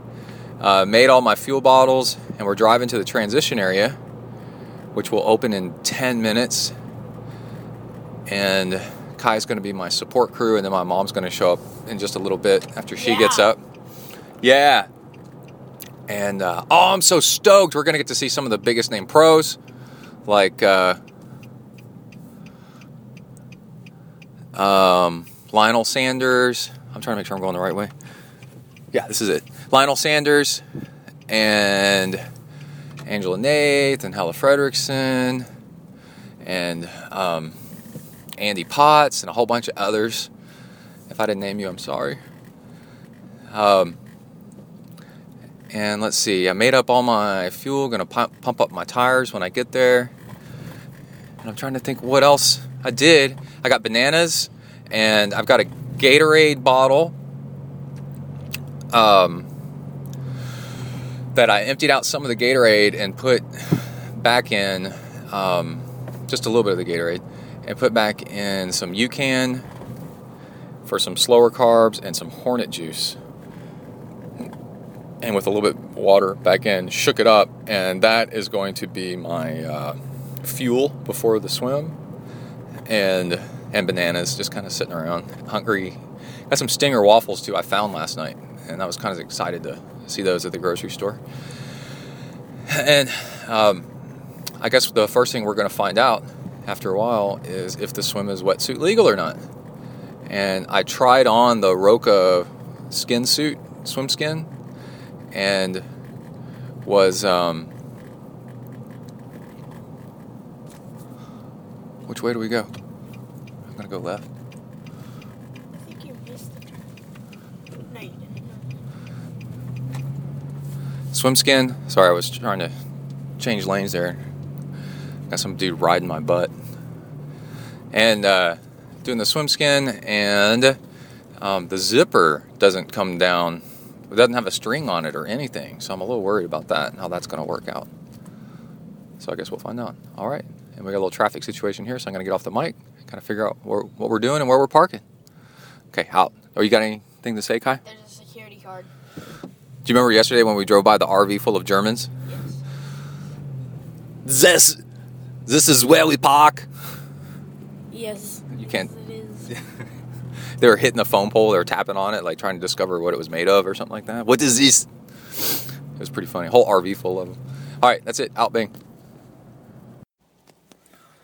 Yeah, 7:24. All right, we're back in the vehicle. ZenTri Mobile Studios.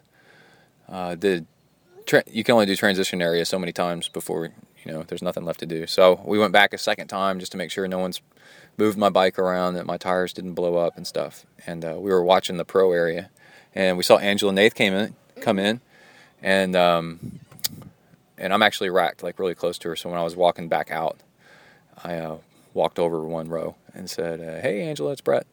And then I asked her if she needed anything, and she said no, because it looked like she was, like trying to air up her bike tires or something, and it was unstable. And she said no, and I said okay, later. Took off because you want to get out of their way and not bother them. And also saw Greg Bennett, which is I think it was Greg Bennett. I've never seen him before in person, so I think it was him. And he is Kai. He's like the most winningest American. Is he American or Canadian? Was that Greg that we saw dead? The guy that you were talking to? Oh, no, Mark. A guy from Canada, I think he said Montreal. Mark, who said that we were talking to him. And he said that eating some carbs, which then spikes your insulin, and then waiting a little bit, and then working out, and then having a carb crash, like 20 minutes into your workout, is a huge indicator of you're about to get type 2 diabetes. And so we're going to talk about that more on shows. He's going to PM me on Slow Twitch, and we'll talk about it more, because I was actually having that not too long ago. So it's interesting, and we'll find out more about that. That'll be cool on new shows. How you feeling, Kai? Good. You hear the seagulls? Yeah. All right, so that's it. I just need to wrap up some stuff, and then we'll be hitting the water, and I'll come back after the race. Feeling pretty good. Out, Bing. A 3-loop course like that, you get so many cheers. So if you're out there cheering, it was awesome. In terms of our race, you know, we had a really strong field this year. We had Helly up in the front with a few girls, and she just blasted away on the swim and the bike, and you know that's always hard to catch. But I managed to make a few slots. I knew that Kelly was coming up quick because she's always been known as one of the fastest in our sport for the run. So you just had to push hard like everyone else out there. But it was a great day. I hope you guys really had a good time out there. And just thanks for all the cheers. It was awesome. Thank you, Andy. I think we should have 2 spots. So 2 or 3, I think. well, I think All right, male 40 to 44, 2 slots. one was taken. Only one was claimed. Oh, dude, you got it then. But we got So we got 1 roll down. So it's 2 spots in total. Esteban Estrada. So I'm sitting here with Brent, who got Arthur Mathenson. You said 11th? Arthur. We're going to see if he gets the rolled on slot. Arthur, no. Alexander McCrowan. Oh, man. Pedro Trinda. It's looking good. Jason Beckerman. That's you? All right, men 40 to 44. We got 1 slot. Anybody want to go? 40 to 44, come on up. We got 1. Woo! Come on up. Anybody that wants to go? 40 44, come on up. We're going to pick the fastest one. Oh, crap. Not the fastest one to get up here. The fastest one in the race. Okay? Like 5 guys all just walked up. All right, Holy so cow. give me your time. 4:35. Anybody beat 4:35? Did you beat 4:35? 4:40 doesn't beat 4:35. 4:35. Hello? All right. I'm here with my support crew with a mouthful of Whataburger. Whataburger. What's up, dude? What's up, homies? What's up, homies? And we just went to the awards ceremony, which was super cool. I got 14th in my age group. I got 4th on the swim, 29th on the swim overall out of everybody. And then I almost averaged 23 miles per hour on the bike. I wrecked really bad on the bike. I mean, I just tore myself up. I'm covered. I was one of those guys that you see that's covered in blood on the run. And then people go, come on, you got it. Oh, my God, what happened to him? All right, and they turn to and you're like, dude, do not say that where I can hear that, because that makes me want to slow down. And we'll cover a lot more probably on the Tawny show, is what we'll call it. But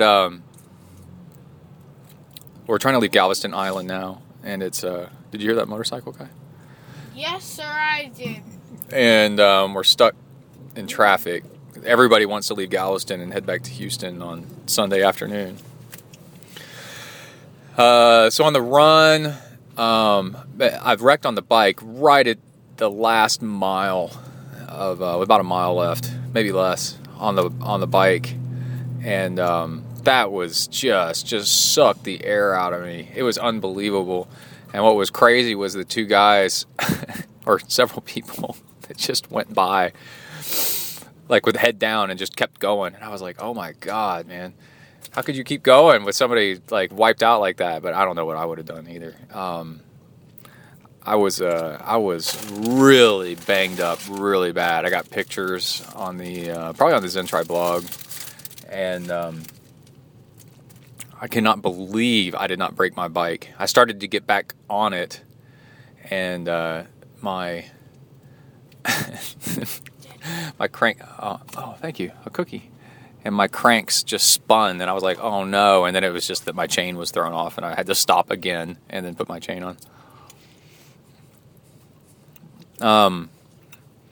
Let's see, so on the run, on the swim, I was wearing this Roca suit, what do you call it, swim skin, and holy cow, it was so easy. I won the swim for my wave, and when I finished my wave, I didn't even see anybody behind me. And I think, we got these 2 other waves, or 3 other waves for my age group, and it would have been nice to have those guys in my age group too. The 3 guys that beat me, I could have tagged on and drafted off of somebody, but I had people for the first 2/3 of my swim drafting off of me, trying to keep up with me, and oh dude, just took my spot in traffic. And I wish I had somebody to draft off of me. I had on the bike. I'll do more in detail layers. I think of more stuff. What, Kai? What? Banana. We do the yellow car banana thing. I'm ready for it, Dad. I'm ready. I can't. Kai flicked me in my arm just a few minutes ago, and he hit me right on my road rash. And Emily's all excited. She's a nurse, so she's going to get to take care of me. And Kai did race support for me, and my mom showed up. So Kai was there told him to stay put, and then my mom showed up. So you got to see the start, right, Kai? On the bike, I had this guy drafting off of me that I did not like, and I pulled over.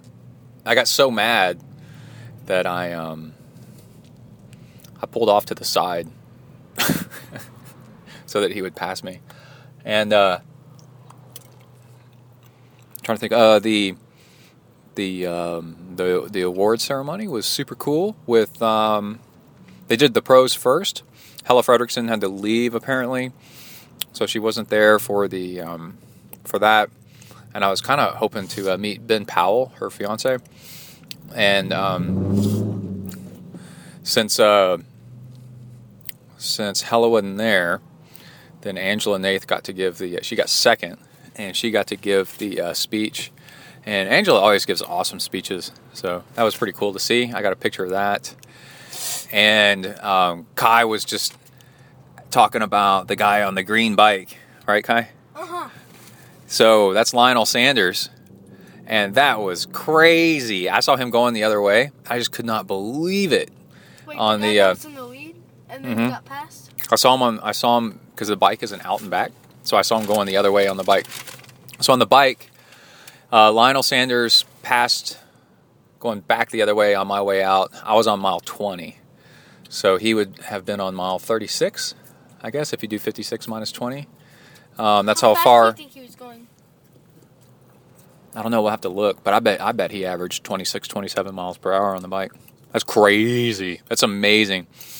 I only had a few people pass me on the bike. Oh, my gosh. I got to talk about something. Except for when I wrecked. And then I had a lot of people pass me right for a few minutes. I have no idea how long I was down. We'll look on my GPS and see.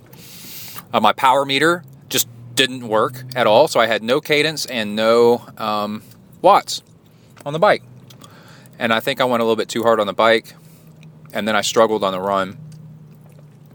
So that sucked. But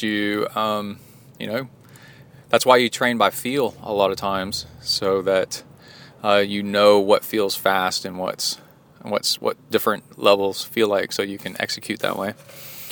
And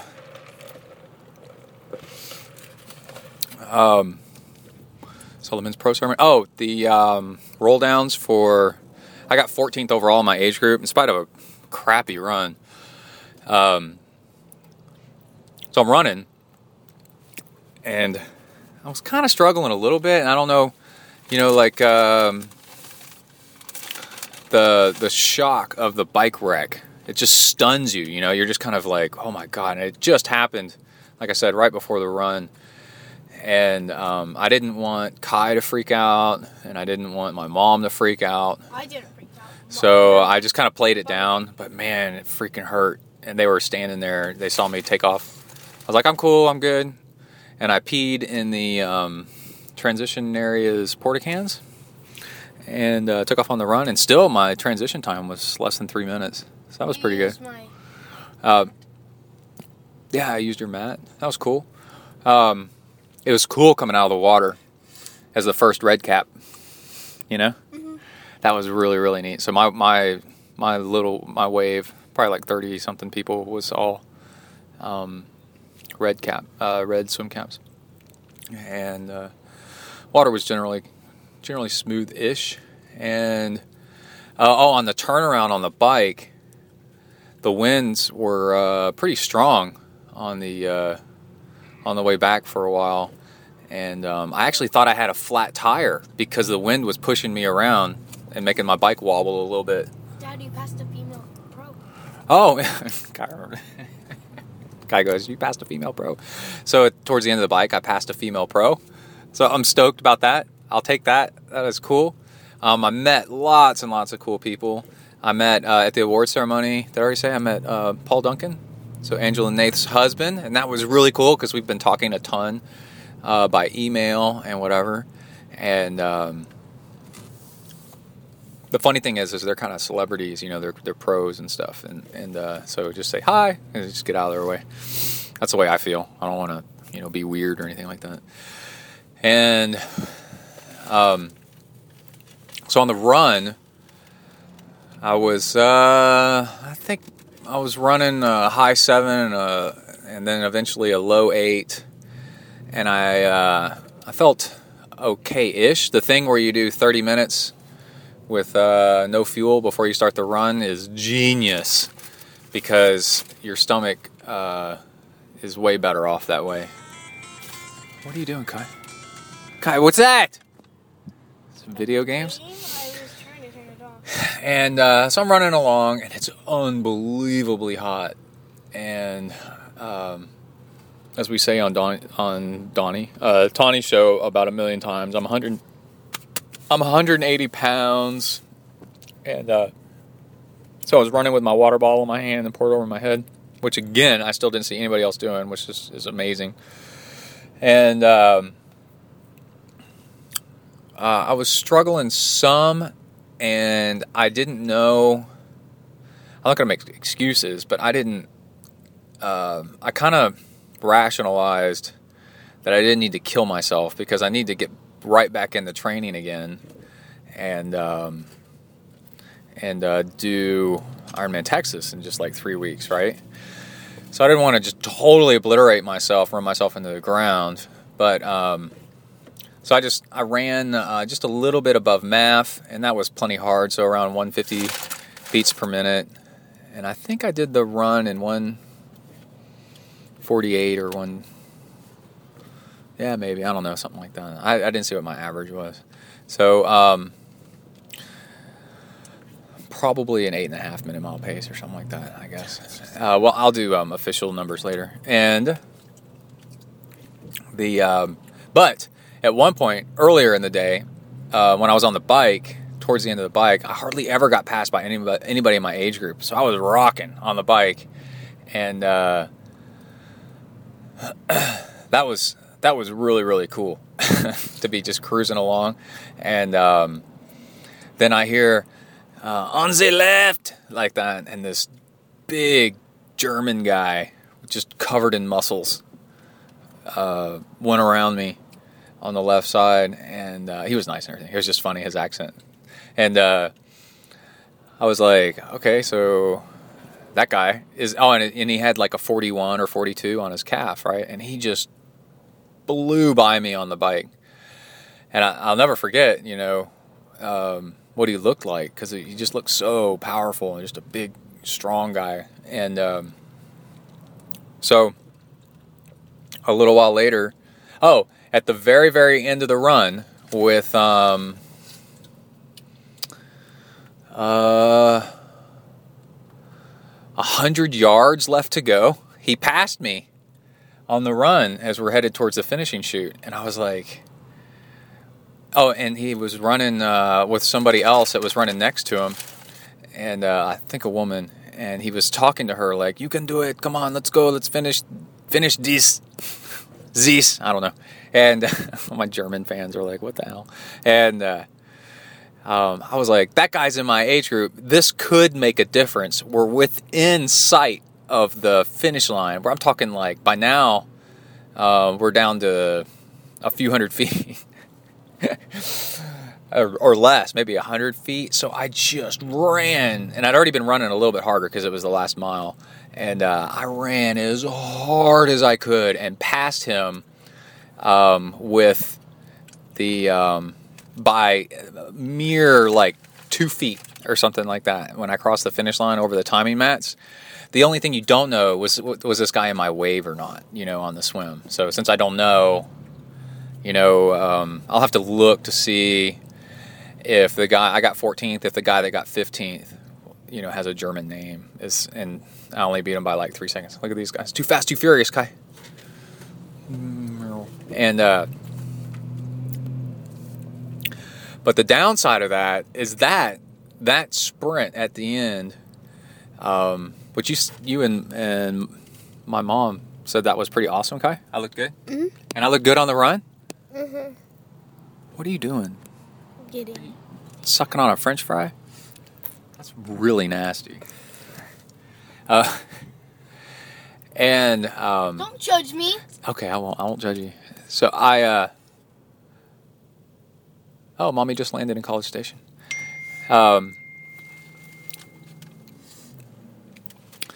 So that sprint at the end, well, one thing is I'm really happy that I looked good on the run, and I was running just math. I'll get to that in a second, because I have some insight on that. It was pretty cool. That sprint at the end about freaking killed me. I almost threw up. I got really lightheaded. I had to sit down for a long time, and after a while I couldn't sit anymore. I had to lay down. And my mom was there, and she had this giant umbrella that I remember from when I was a kid, of course. And she and Kai are holding it over me. And then my mom had what are they, like cinnamon rolls or something, apple cinnamon rolls. And after I would sit back up, and I couldn't even sit back up for a long time. And I'd have to lay back down. And that happened like 3 or 4 times, Kai, where I'd lay there for like 10 minutes on my back, and then I'd sit up, and then I'd start to get dizzy just sitting up, and I'd have to lay back down again. And had people coming over like, "Are you okay, man?" I'm like, "No, I'm fine. I'm just gonna lay here until I feel better." And then they were mostly coming over there to look at your veins. My veins? Kidding. They were coming over to look at my... Dude, you're the best, man. So then a lot of people said, you should go over to the medical tent. And at first, when they tried to get me to go over to the medical tent because of my because of all the bike wreck, I'm just got blood like all over my left side. They actually it wasn't that bad, but I got scars, wide open skin on my left side, and I was like, no, I'm not going into the medical tent, because when I did Ironman Texas and I threw up at the end of the finish line several years ago, I went to the medical tent and I couldn't get out of the medical tent for like an hour, and I was freezing to death in there, and then I had hypothermia symptoms for all night, and was just retching from the cold. It got me way too cold. So I was like, I'm not going into that medical tent, and because they'll never let me leave. And then they said, no, you can come and go. It's cool. And I was like, okay. So finally I went in there and I got patched up. So that was nice. That's not loud or anything, Kyle. That's cool. No, hey, don't. We got listeners. Guys, stop. We got listeners trying to listen. So I'll come back on the air with more stuff. But that sprint at the end for that last place was just like... wow, that was brutal, and that really messed me up. That was intense. So I'm, is that blocked off? Can we not get through there? Holy cow, is there an accident and we can't get on? Okay, I'm gonna get off the mic because we got some drama over here. Out there.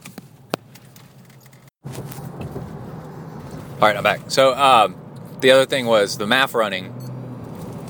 So I kind of lost my edge a little bit. So I decided to, on the run, the shock from the accident and not feeling okay, but just really, really hot and wanting to get back into training for Ironman Texas as soon as possible without digging a huge hole. So I decided to run kind of just a little bit above MAF. So my MAF is like 142 or something like that, heart rate. And so I was running around I kept it around 150 most of the time. And I could tell that if I ran at 140 instead of 150, that I would have just been jogging along with no stress on my body whatsoever and having a really good time. But I was running at 150, because it's a race and I'm trying to go fast, and it's just a half, not a full. And the coolest thing was realizing that, holy crap, if I got good, the whole thing with MAF running is the more you do it, the faster you get. And if I was doing 6.5 minute miles or something like that, 7 minute miles easily at MAF, which is totally possible with a few months of training, theoretically, then yeah, I could have been running. I could have got a ticket to Austria for the World Champs. Like, holy cow! Because I was running just above MAF, and it was I could tell if I just let my heart rate come down and I just jogged that it was. I was, like you said, Kai. I looked good running, right? I was just jogging along and having a good old time, and the guy in my age group, we had 2 slots to Worlds, and one guy took it and the other one rolled down all the way down to 10th place, and Brent, and I can't remember his last name, you heard the audio earlier, he took it to go to Austria, and I think he's from Germany originally anyway, so that was kind of cool. And he did a 4:32, I think.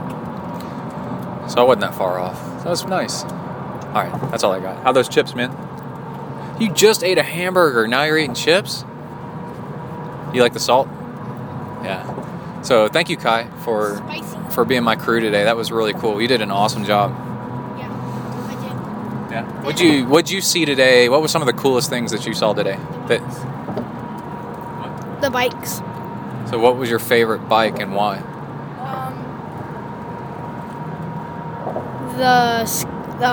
What was his name?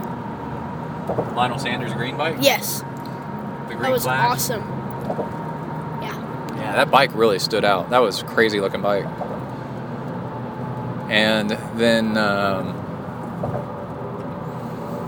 on the run, what was something you saw that was cool? Anything? The guy that came in first, and that, the guy, he was the first one off the bike, and he was way ahead of everybody, and then he got passed by like 4 people, and he got 4th. Well, that sucks. And he was way ahead of everybody. Yeah, so it just goes to show, like, positions can change and stuff, right? Yeah. So you got to stick with it. All right. Oh, and I saw lots of cool people that knew me and knew the show, and a guy in Amrita Bar's kit. Went up and talked to him after the race was over. Glenn. Crap, I can't remember it. Ends with an N, maybe. Anyway, that's it. All right, I'm gonna hop off the mic now. We got some driving to do. All right, it's Monday, and it's the day after the race, and I went to the doctor and got a tetanus shot. And you try to get a definition. Is this going to hurt? Sort of, maybe. You're like, well, what kind of hurt? Is it a punch in the arm hurt? Or turns out it's a burn hurt. And they said, oh, are you okay? And I said, oh, I'm actually really used to the burn already, because on my other arm is where I got all the road rash, which was like skating across a hot iron with teeth, which was a nice burny feel. And also I've started, and they put me on antibiotics because the hole in my knee is actually pretty significant. Significant enough where they were worried about it getting infected. So they said, you know what, we're going to do antibiotics. And the other thing is I've started heat training. IMTX is coming up. It's in 3 weeks. And Tanya and I were talking via email about different ways to heat train. A listener sent in a comment, and it's something that I actually already knew about. Is you heat train, you don't need to really heat train during your training because it'll ruin your training. You heat train when you're not training, and but you just do doses of it. And my favorite dose is in the car. You can turn on the heater in your car. I'm driving along right now it's in Texas. I've had the windows rolled up in my car all afternoon, and I just got in the car. I'm leaving work, driving home, and it is hot in my car. But it's okay. It doesn't seem to be that big of a deal, and I'm actually enjoying it a little bit. And then you just get used to it longer and longer and longer. You can do little tricks like not using your air conditioning in your car. Whatever rings true with you. Something fun to try to get your heat training going.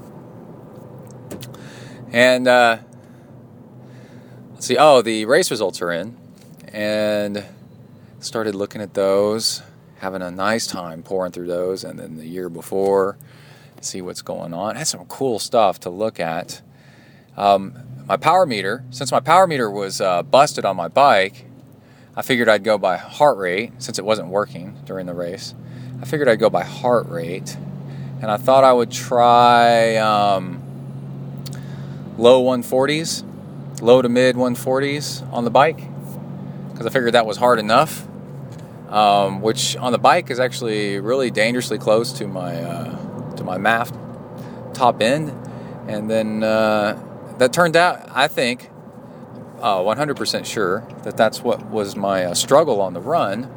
This year, I averaged 1 minute per mile slower on the run than last year, and with the same heart rate on the run. And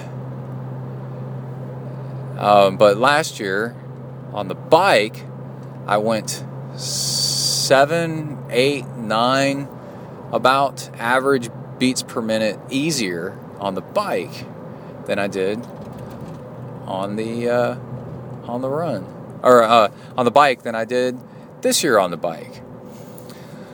So basically what I'm saying is this year I went harder on the bike and then ended up going significantly slower on the run. So I went, the bike speeds were almost exactly the same. But last year we had a tailwind both ways, which is odd, I know. But there was a storm front that came through right as I changed directions. And it's an out and back. And we got really lucky with that. So that's how that happened. And with the tailwind both ways, my bike speed was exactly the same. This year with a headwind one way and a tailwind the other way. So I was obviously going harder on the bike, and my heart rate was harder on the bike. So let's say 8 beats harder heart rate on the bike this year, and 1 minute per mile slower on the run as a result. And it's a combination of probably. I didn't feel very fatigued at all at the end of the ride. It's more of a unable, you didn't digest the fuel that you took on. Somebody's honking at me. You didn't digest the fuel that you couldn't digest the fuel that you were taking on. I didn't eat very much on the bike because I couldn't, I guess, because I was going too hard. And yeah, and it's really interesting to see, the difference where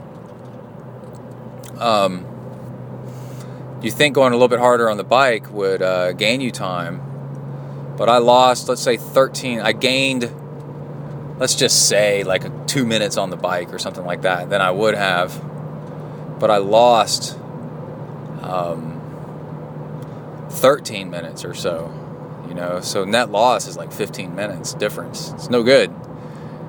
Oh, wait, I went 12 minutes slower overall than last year. Yeah, it's about right. So I gained a couple minutes on the bike and then lost a whole bunch. So it doesn't really work out. And for comparison, I've been talking to Angela's husband and Paul Duncan, and he went like a minute or two slower than me on the swim, and then a few minutes slower than me on the bike, and I think maybe a minute or two slower than me on the bike, and then ran 12, 13, ran a minute mile faster than me on the run or more. Was able to do it. And then I was looking at Angela's numbers, and she was exactly the same. We had almost the exact same swim time, and she was faster than me, just a little bit faster than me on the bike, and then just crushed the run. But I don't know their heart rates or what they did during their races. But it just goes to show, I could have gone slower on the bike and still run faster, like Paul did.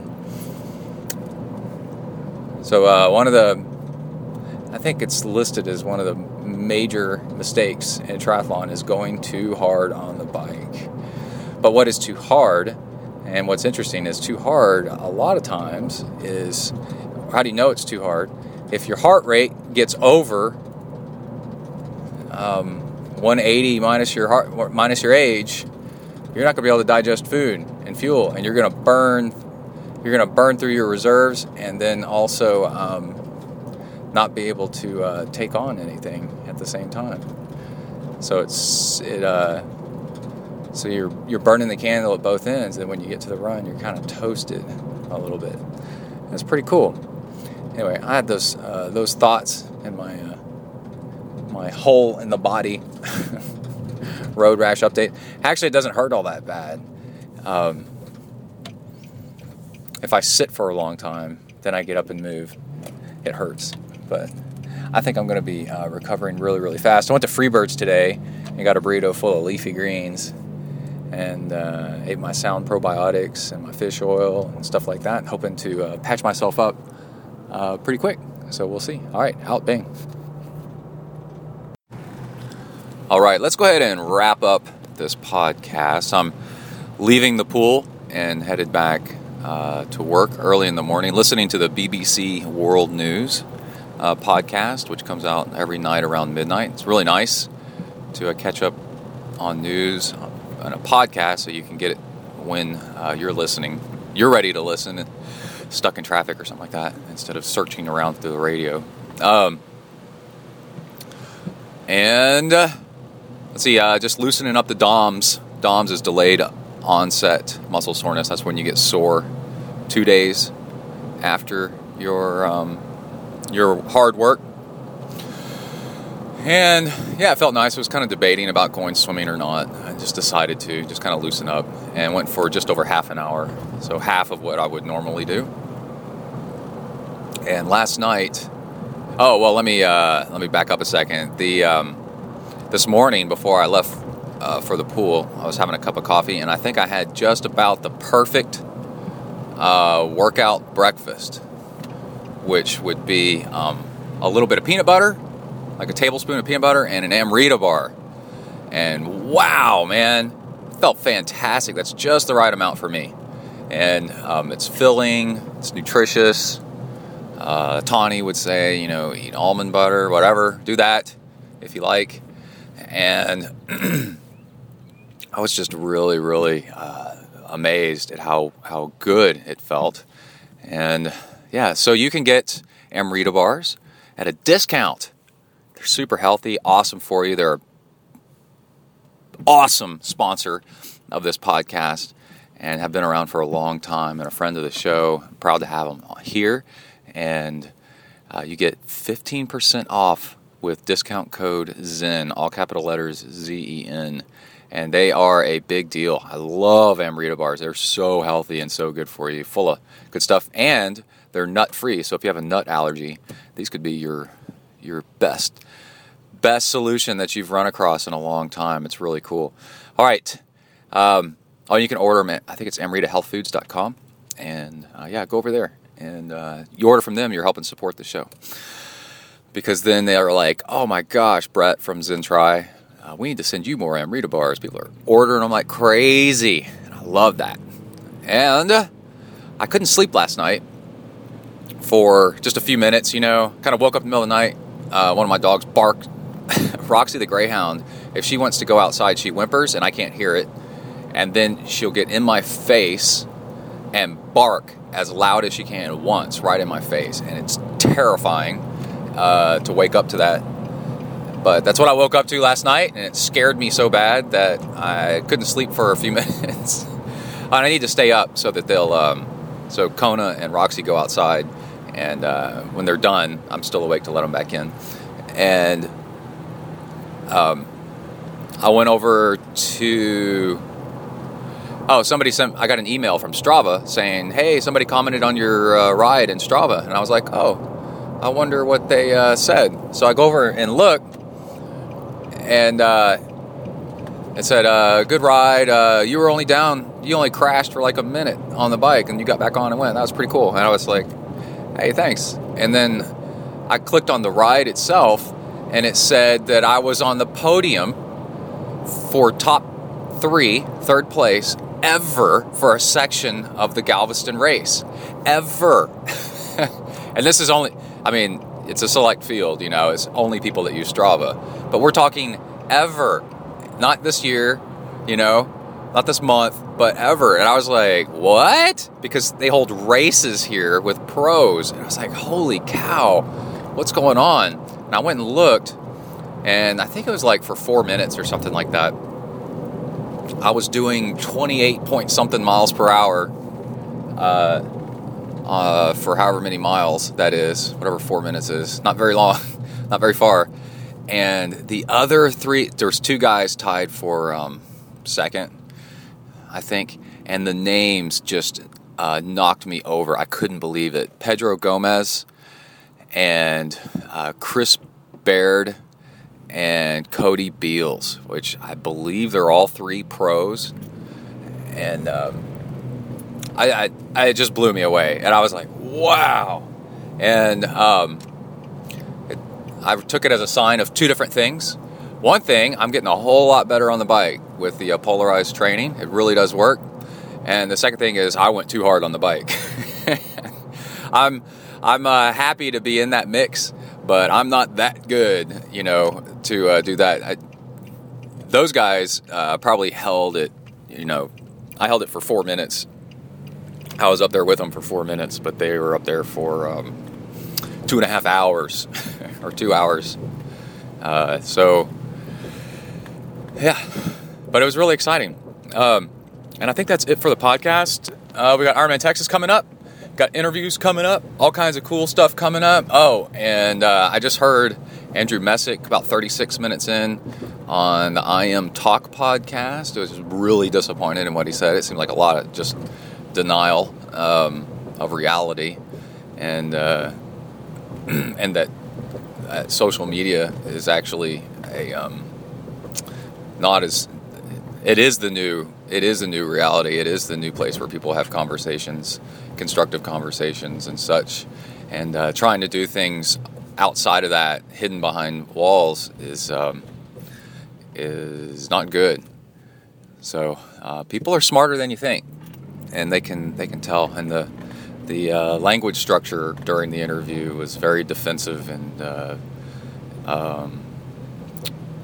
not. It was like, I don't know.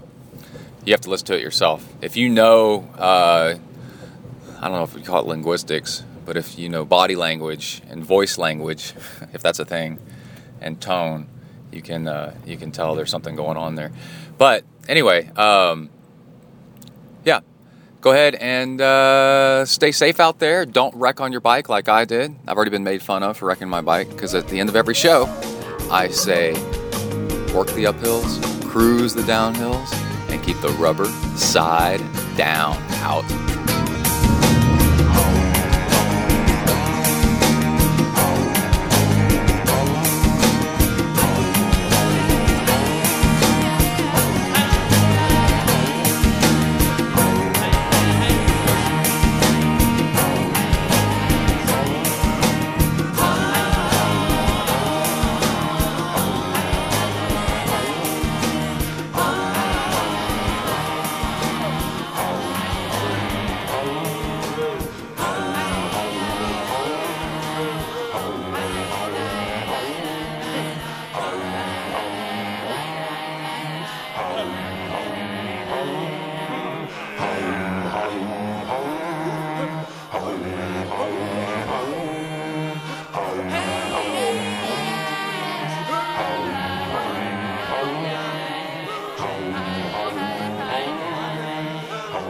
Challenge.